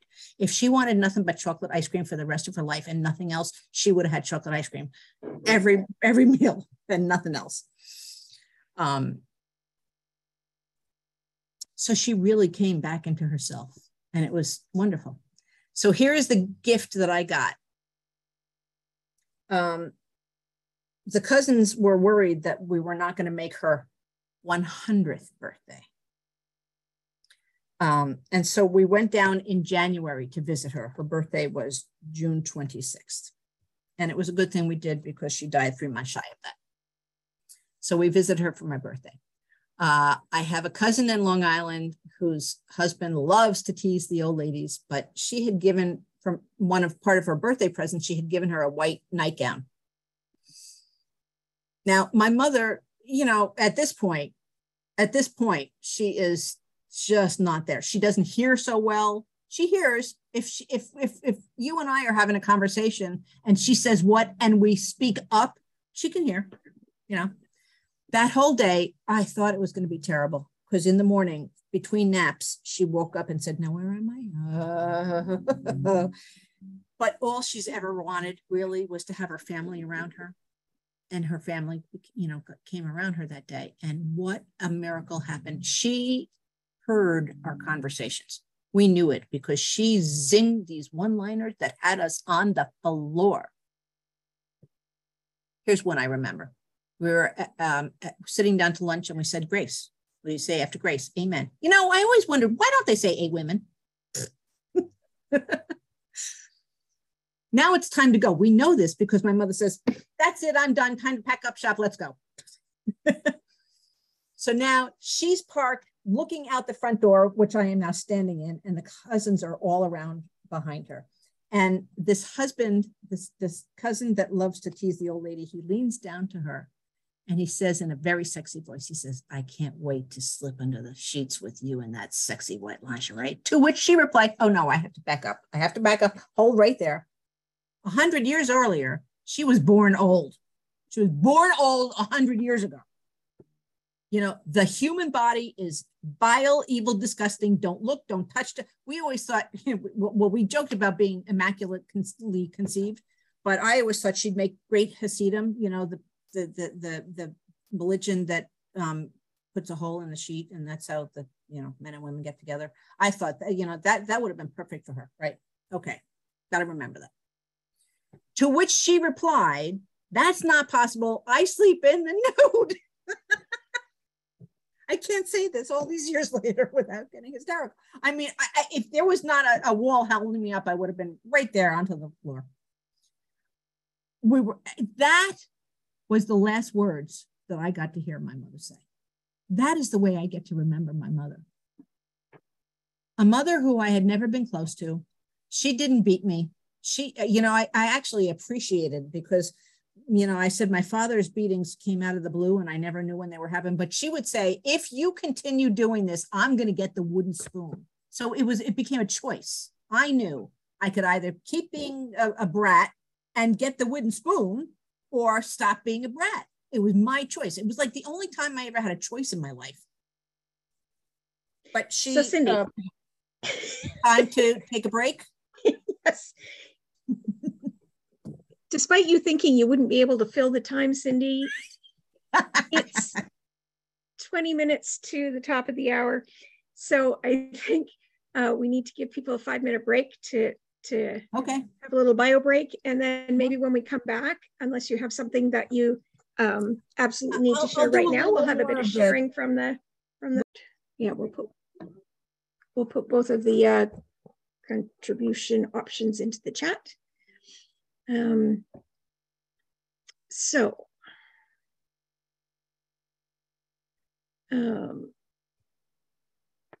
Cindy, are you okay if we take some questions or some sharing right now? I tell you what, let me, because I just want to go through some of my, what's it like now, what I've learned in OA, and then, and then I'll stop. Okay, still Cindy, compulsive eater. So what have I learned in OA? I've learned that as long timers, we used to say 449. All you had to do was say 449. Everybody knew what you were talking about. Now it's page 417 and people don't always know exactly what that means. What does it mean? It means acceptance is the answer to all my problems today. When I'm disturbed, it's because I can find, help. I know this so well. When I'm disturbed, it's because I find some person, place, thing, or situation unacceptable. And I can find no serenity until I accept that person, place, thing, or situation is exactly as it's meant to be. Nothing, absolutely nothing happens in God's world. It's my mistake. I don't go on from there. But then it also talks about how serenity is directly proportionate to my acceptance. The more acceptance I have, the more serenity I have. It is inversely proportionate to my expectations. Higher my expectations, lower my serenity. So I try not to have expectations. Again, we're human, don't have the perfect contract. I never expect myself to be perfect. Perfection, the quest for perfection kills. In this program, it will kill us because it's not possible. And, so we do nothing but set ourselves up to fail. You know, and focusing on the good stuff, focus on the solution, and not the problem, because whatever I focus on is going to increase, period, the end. On page 30, it says the idea that we are or presently may be able to drink, eat, whatever, like normal people has to be smashed. I can never, ever, ever. There is no reason. There is no excuse. There's no occurrence. My mother died. The family barbecue. What I got married. I should be able to have my wedding cake. There can be no time when food is the answer for me. Because if food is the answer, then where is my higher power? It's in the food that I'm eating. That's where it is. If I am grateful for this program, and boy, am I grateful for this program. You know, not many people ever see me in a meeting not looking, you know, happy and smiling. And, you know, when I put my feelings in the chat, I'm so glad to be here. Hi, family. Yay. Good Sunday morning, whatever it is, you know. That's not who I am all the time, but it's who I am when I come to these meetings, because this is the place where I got a life that I never had thought possible.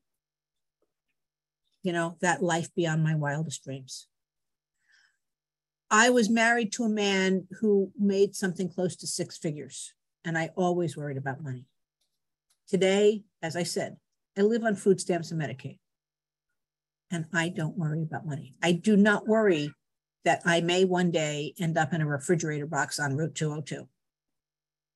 If it happens, it'll be okay, whatever it is.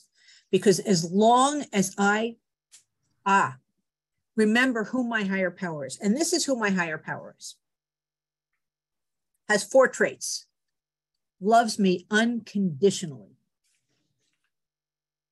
always wants the best for me, has everything to give me that will allow me to live my life happy, joyous, and free. All I have to do is ask. And always has my back. And when I say that, I always think of the trust fall that many of you may know, like when couples are in therapy or counseling, and to prove that you have trust in your person, that the person in front falls over backwards, knowing that the person behind will catch them. Okay, that's what I think of when I say that my higher power always has my back. If I don't believe with every fiber of my being that will always be, I ain't going over backwards. I am not cracking my head against the floor, i.e. surrendering to this program, working my program, working my steps, using my tools, if I don't believe that. So that's why working on, you know, always working on developing that faith in all of those things, and constantly being in contact and having that gratitude that he is in my life is the most important thing to me without fail. How many times in 30 some years have I heard people say abstinence is the most important thing without fail? I don't have a snowball's chance in hell of being abstinent today if I don't have that spiritual background, if I don't have my higher power carrying me every moment that I need to be carried, walking hand in hand when I don't need carrying, you know, I can't do it, you know?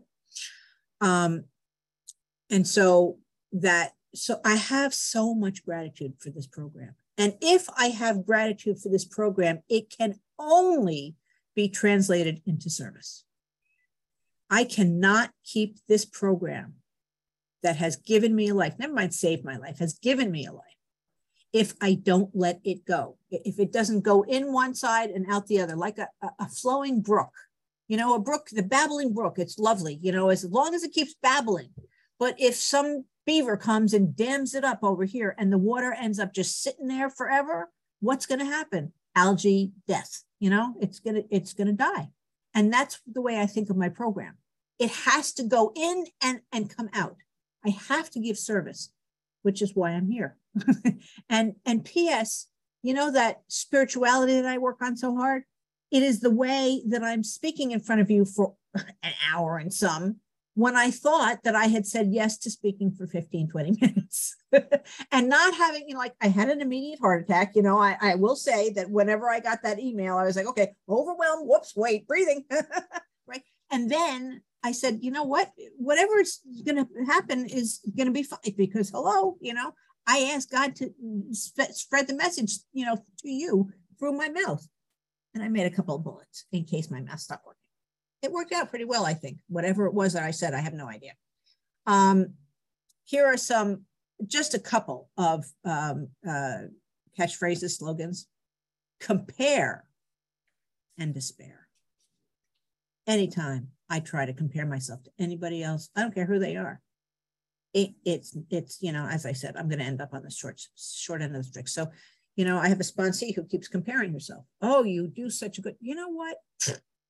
You do good things in other ways too. We all have our. Say again? To unlock your device first. Okay. Hey, somebody unmuted. I just muted them. Carrie. Okay. Pause. It came close to, well, I don't think it came close, but some people wanted it to be a 10th tool. We voted it down. But pause is really important. Restraint of pen and tongue. You know, I just have to stop and think before I speak, or before I act, or before I put something in my mouth that that's not on my food plan. It does wonders. It does wonders to just learn to slow down and not jump in, you know, right away. Remember, 3/4 Sicilian, I'm a jumper. But, I've practiced it for years and I'm getting better at it. And the last one is, I love this one. Life isn't about waiting for the storm to pass. It's about learning to dance in the rain. Because life is always going to, there's nobody here that can say this country is in great shape. Life is always going to be throwing curveballs at us. And sometimes those curveballs are cannonballs. But we can get through every one of them as long as we have that backup called HP. And we make sure that we make that connection. I love that though. Not about waiting for the storm to pass. Learning to dance in the rain. And that's it. I'm done. Thank you very much. Thank you so much, Cindy. This has been such a wonderful session. And now you can lead marathons and retreats because you can talk for longer than 15 minutes. Oh yeah, there's something to read. There's always something to read. This is the time to ask questions or if you want to share. We ask that you raise your hand to do so. There are 2 ways to raise your hand, depending what version of Zoom you have. Older versions of Zoom, at the bottom of your screen is the Participants tab. Click on this tab and it'll open up to a list of names. At the bottom of this list, you will see the raise your hand button. So you can click on that. And then I think you can take it down after. In an more updated versions of Zoom, at the bottom of your screen is the Reactions tab. Click on this and you'll see the raise hand button as well. And a reminder that this meeting is being recorded. We will call on you using the name you have given. So if you're uncomfortable with your name being on the recording, please change your name to protect your anonymity. By sharing or asking a question, you consent to be recorded and having the recording posted on the OA website. So the floor is open.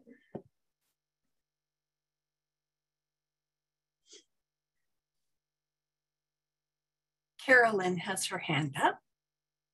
Hi, I'm Carolyn. I'm a compulsive overeater. I just want to say I really liked your presentation, Cindy. I came from a very unhappy upbringing. Doesn't sound like as extreme as yours, but it makes me feel a lot of hope to see that you're really vibrant and enjoying life.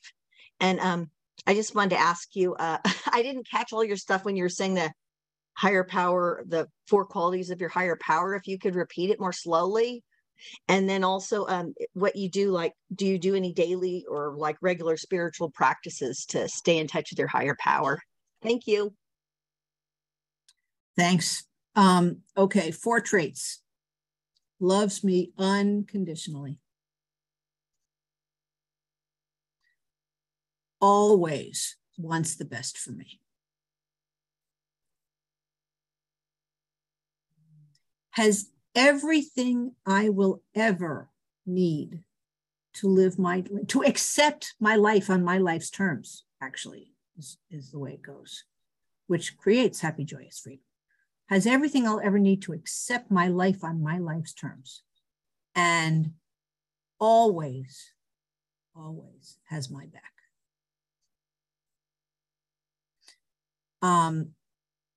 What do I do on a daily basis? I do have a bit of a routine. It's not nearly as big of a routine as many people do, but more than my morning, and there is no evening routine. Evening is when I fall asleep. I tell my cat who's on my lap, it's time to get up and go to bed now. But it is all day long. Like I said, all day long, I find myself saying, thank you, God, whenever. And I've gotten good at it. And every single time I say that, that's my connection. That's my strengthening my connection to my higher power, because it reminds me that God has done for me what I could never do alone. And as I said, has put me in the right place at the right time for the right thing to happen all my life.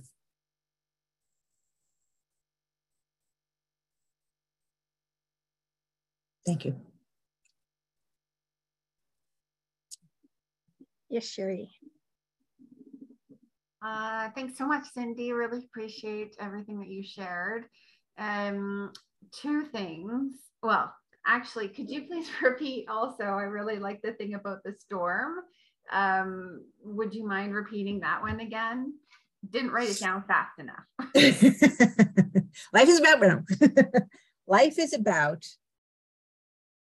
Life is not about waiting for the storm to pass. It is about learning to dance in the rain.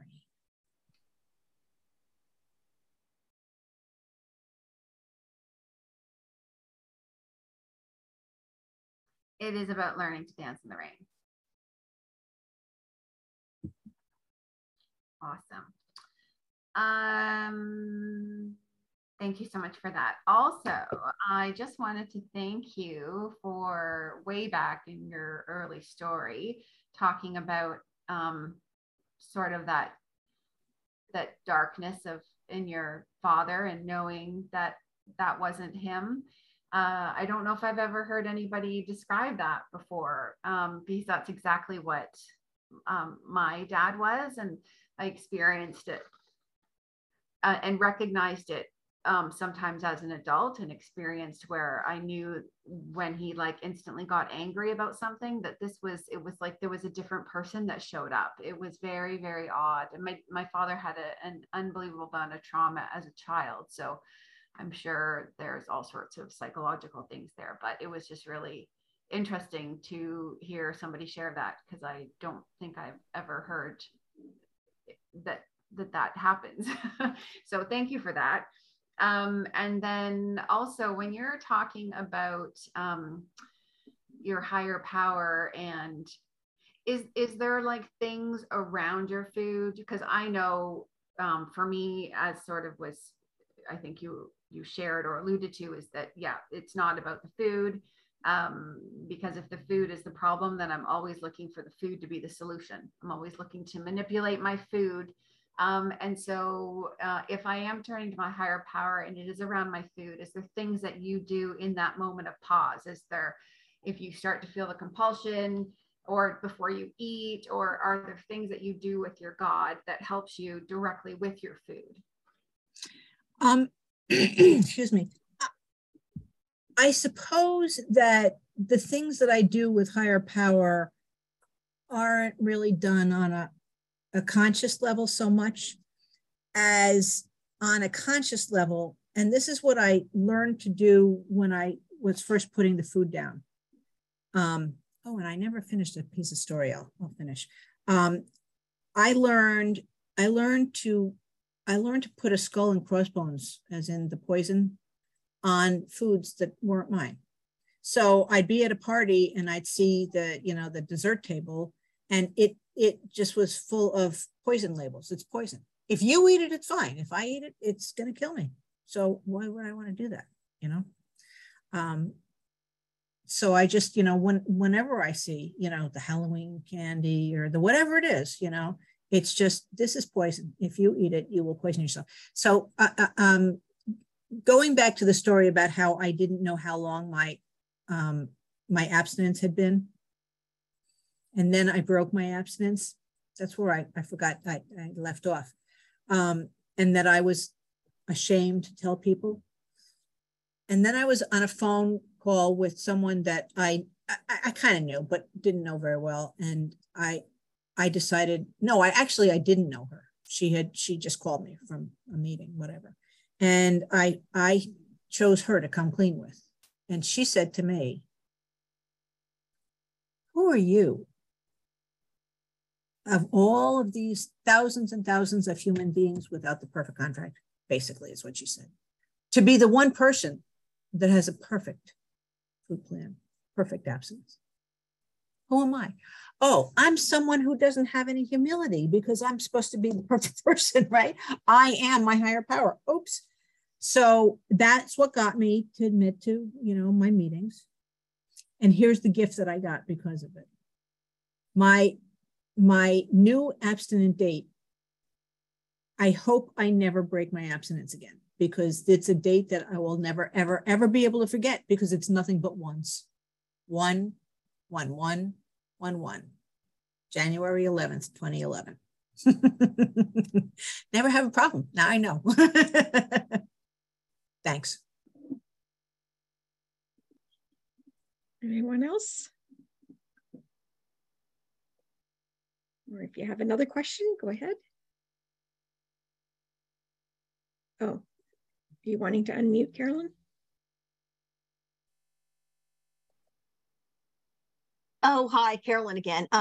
Yeah, I was just kind of going back and forth with my phone and the computer, but I was wondering, did you put your contact information like in the chat or email or something? My email address is in there. Should it be put again so that anybody who did I switched around, and when you switch around, it doesn't. It's only the most recent. I'll take care of it for you right now. Thank you. Thanks very much. And the reason I'm only giving you my email address is because, as I might have mentioned before, I go to bed really early on the days I go to the gym. My friend says, "Oh, you're going to the gym tonight?" Yeah, I get up at 1:15. I will be getting up at 1:15 tomorrow. So, and that is 10:15 tonight for you. 10:30 tonight, I will be on my way to the gym.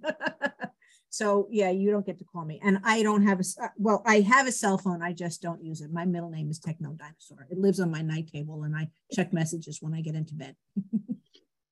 So yeah, you've got my email address there now. Anyone else was next? Swim Bear. Never mind. It was an old commercial. Don't ask. Question, or if you just want to share.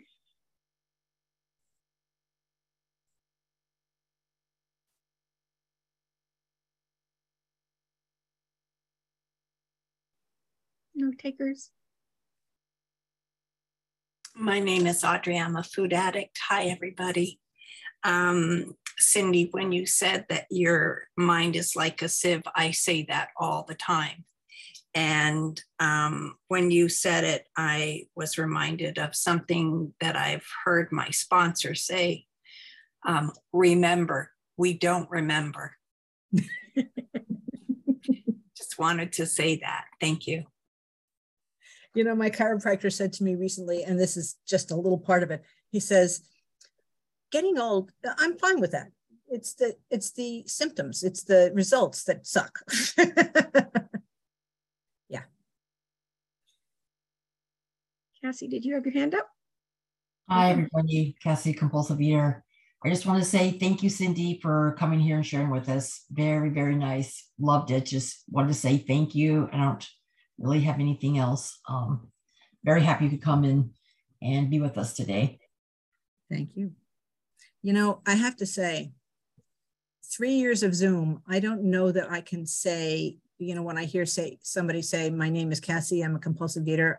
You know, what do we always say? Hi, Cassie, right? No, this is what I do. I can just see myself. And even here, I'm not muted. I could always say, when I hear you say who you are, I could say, hi, Sherry, hi, Jane. But no, this is what you I do it in work meetings too. Yeah. I'm looking out because there's a bee that's found its way into my house for some reason. I guess he's getting out of the rain. There aren't a lot of these recordings that I've gone back and listened to when I've been attending, but yours is one I am going to go back and listen to because there are so many pearls of wisdom in there, or diamonds or rubies or whatever they are. And I need to hear that message. I really do. So thank you. So it worked. Yeah. It's funny because people come up to me after meetings and they like slobber all over me. Oh, thank you. So I have no idea what I said. That's it. Look up there. That's it. You can thank him. You can go back and listen. You'll hear what you said. Yeah, really. Don't be shy if anyone wants to share or ask a question.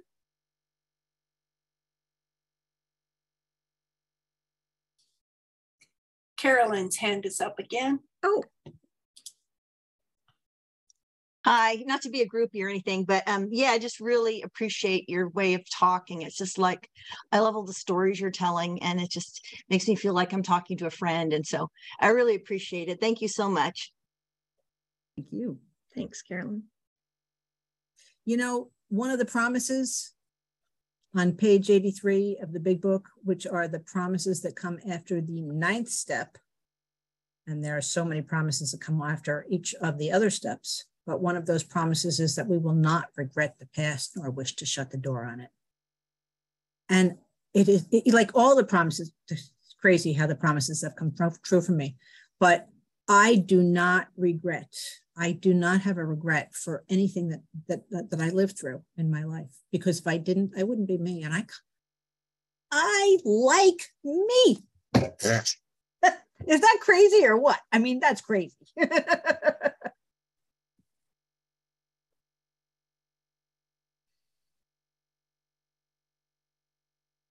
My name is still Audrey, and I'm still a food addict. During your share, you spoke about page 417, Dr. Paul O's story. What was it about? I think you said glasses? Oh, the magic magnifying glasses. Magic magnifying glasses. Okay. Later. Because he says,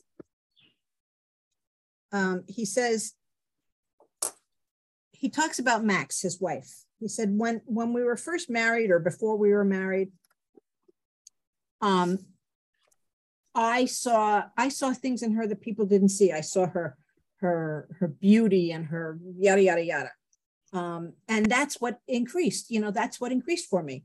But where does it? Over the years, as I thought about her good qualities grew and grew. We married, and all these qualities became more and more apparent to me, and we were happier and happier. But then as I drank more and more, the alcohol seemed to affect my vision. Instead of continuing to see what's good about my wife, I began to see her defects.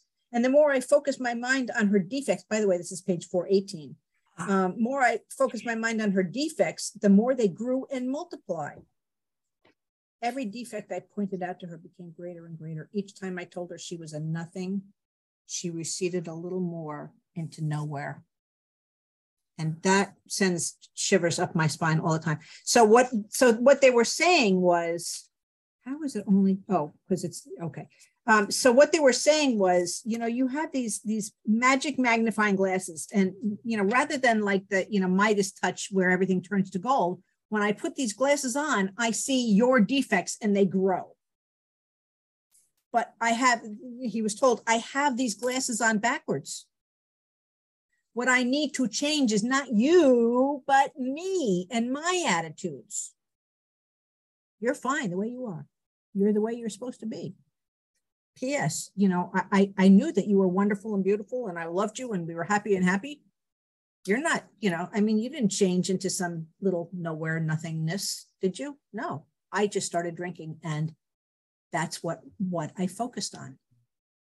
The more I focus on the problem, the more the problem increases. But the more I focus on the solution, the more the solution increases. That is the best story. If you read nothing else in the big book after the first 164 pages, that's the story to read. Because it is just so much and talk about a sense of humor. I wasn't surprised when that door, in the crazy ward closed. I just was surprised that it was me behind the bars. I thought it was Max that was supposed to be. And what the hell is this making, leather, working with leather? And, I am a freaking physician. I went to medical school. What am I doing trying to sew pieces of leather together? What is the matter with you guys? Well, I hadn't been in the program for very long before I made a beautiful pair of moccasins, which I wore every day for the next 7 years, he says. And when they were just too gone to keep wearing, my wife had them bronzed for me. And there they are, just like that HJF in my email address. There they are. Every day I look at them and I remember who I was and who I could get to be if I just make the wrong choices, but who I can be, who I've become, and who I can continue to be as long as I keep making the right choices. He's got a great sense of humor, though. They left the he says, when they told me that I should go into a hospital, he said, I thought, you know what, I should consult. I need a second opinion. And, I think mine is the best, second opinion I could get. So I sat down with myself and I decided I had a brain tumor and I'm going to die and everybody's going to be really miserable. Okay, that's it.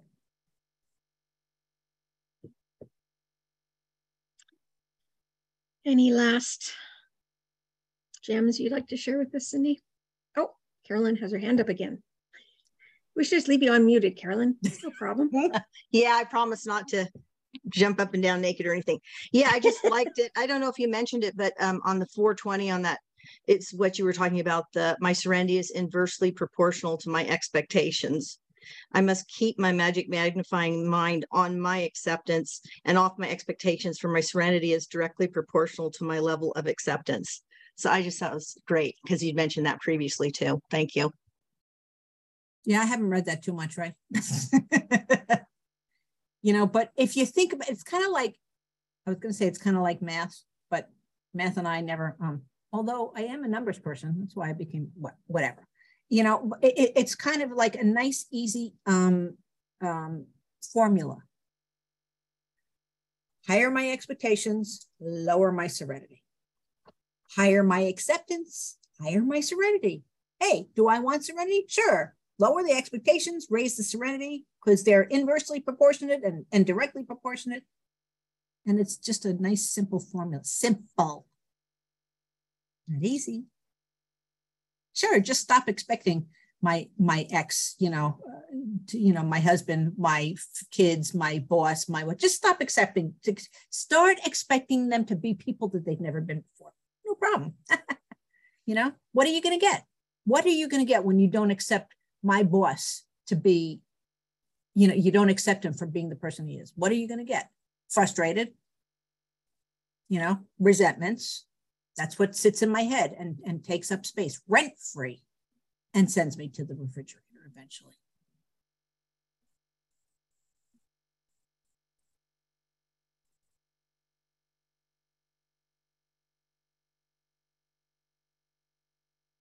I got to get my glasses fixed.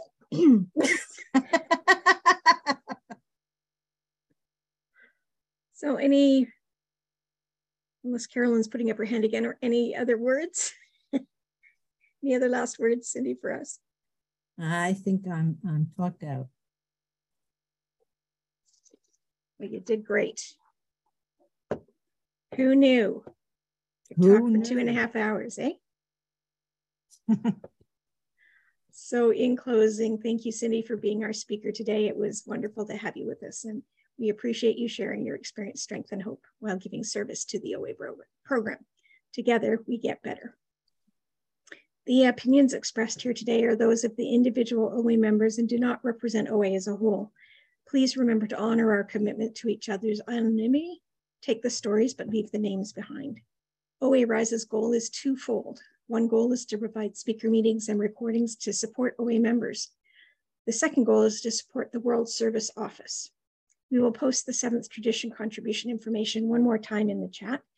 Please give what you are able so that we can continue to keep OA Rise going.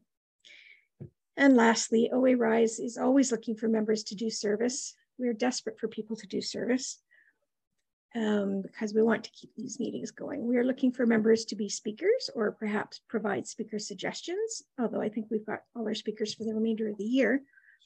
Looking for members to be speakers, as well as members who would be interested in joining our little committee. We also need volunteers who would occasionally be available to help us with Zoom during the meeting. If you're willing to be of service, please send a message to one of the co-hosts. There is a link on our webpage that you can just click on and send a quick message saying you're interested, and one of us will get back to you. Thank you everyone for being with us today. After we close the meeting, we'll open up the chat for a short period of time and you can unmute yourselves if you'd like to connect with others. Please join us for another wonderful share of experience, strength, and hope at our next speaker meeting on October 16th, where our topic will be, what is emotional sobriety and how can it further my recovery? We hope to see you all there. After a moment of silence, we will close with the OA promise.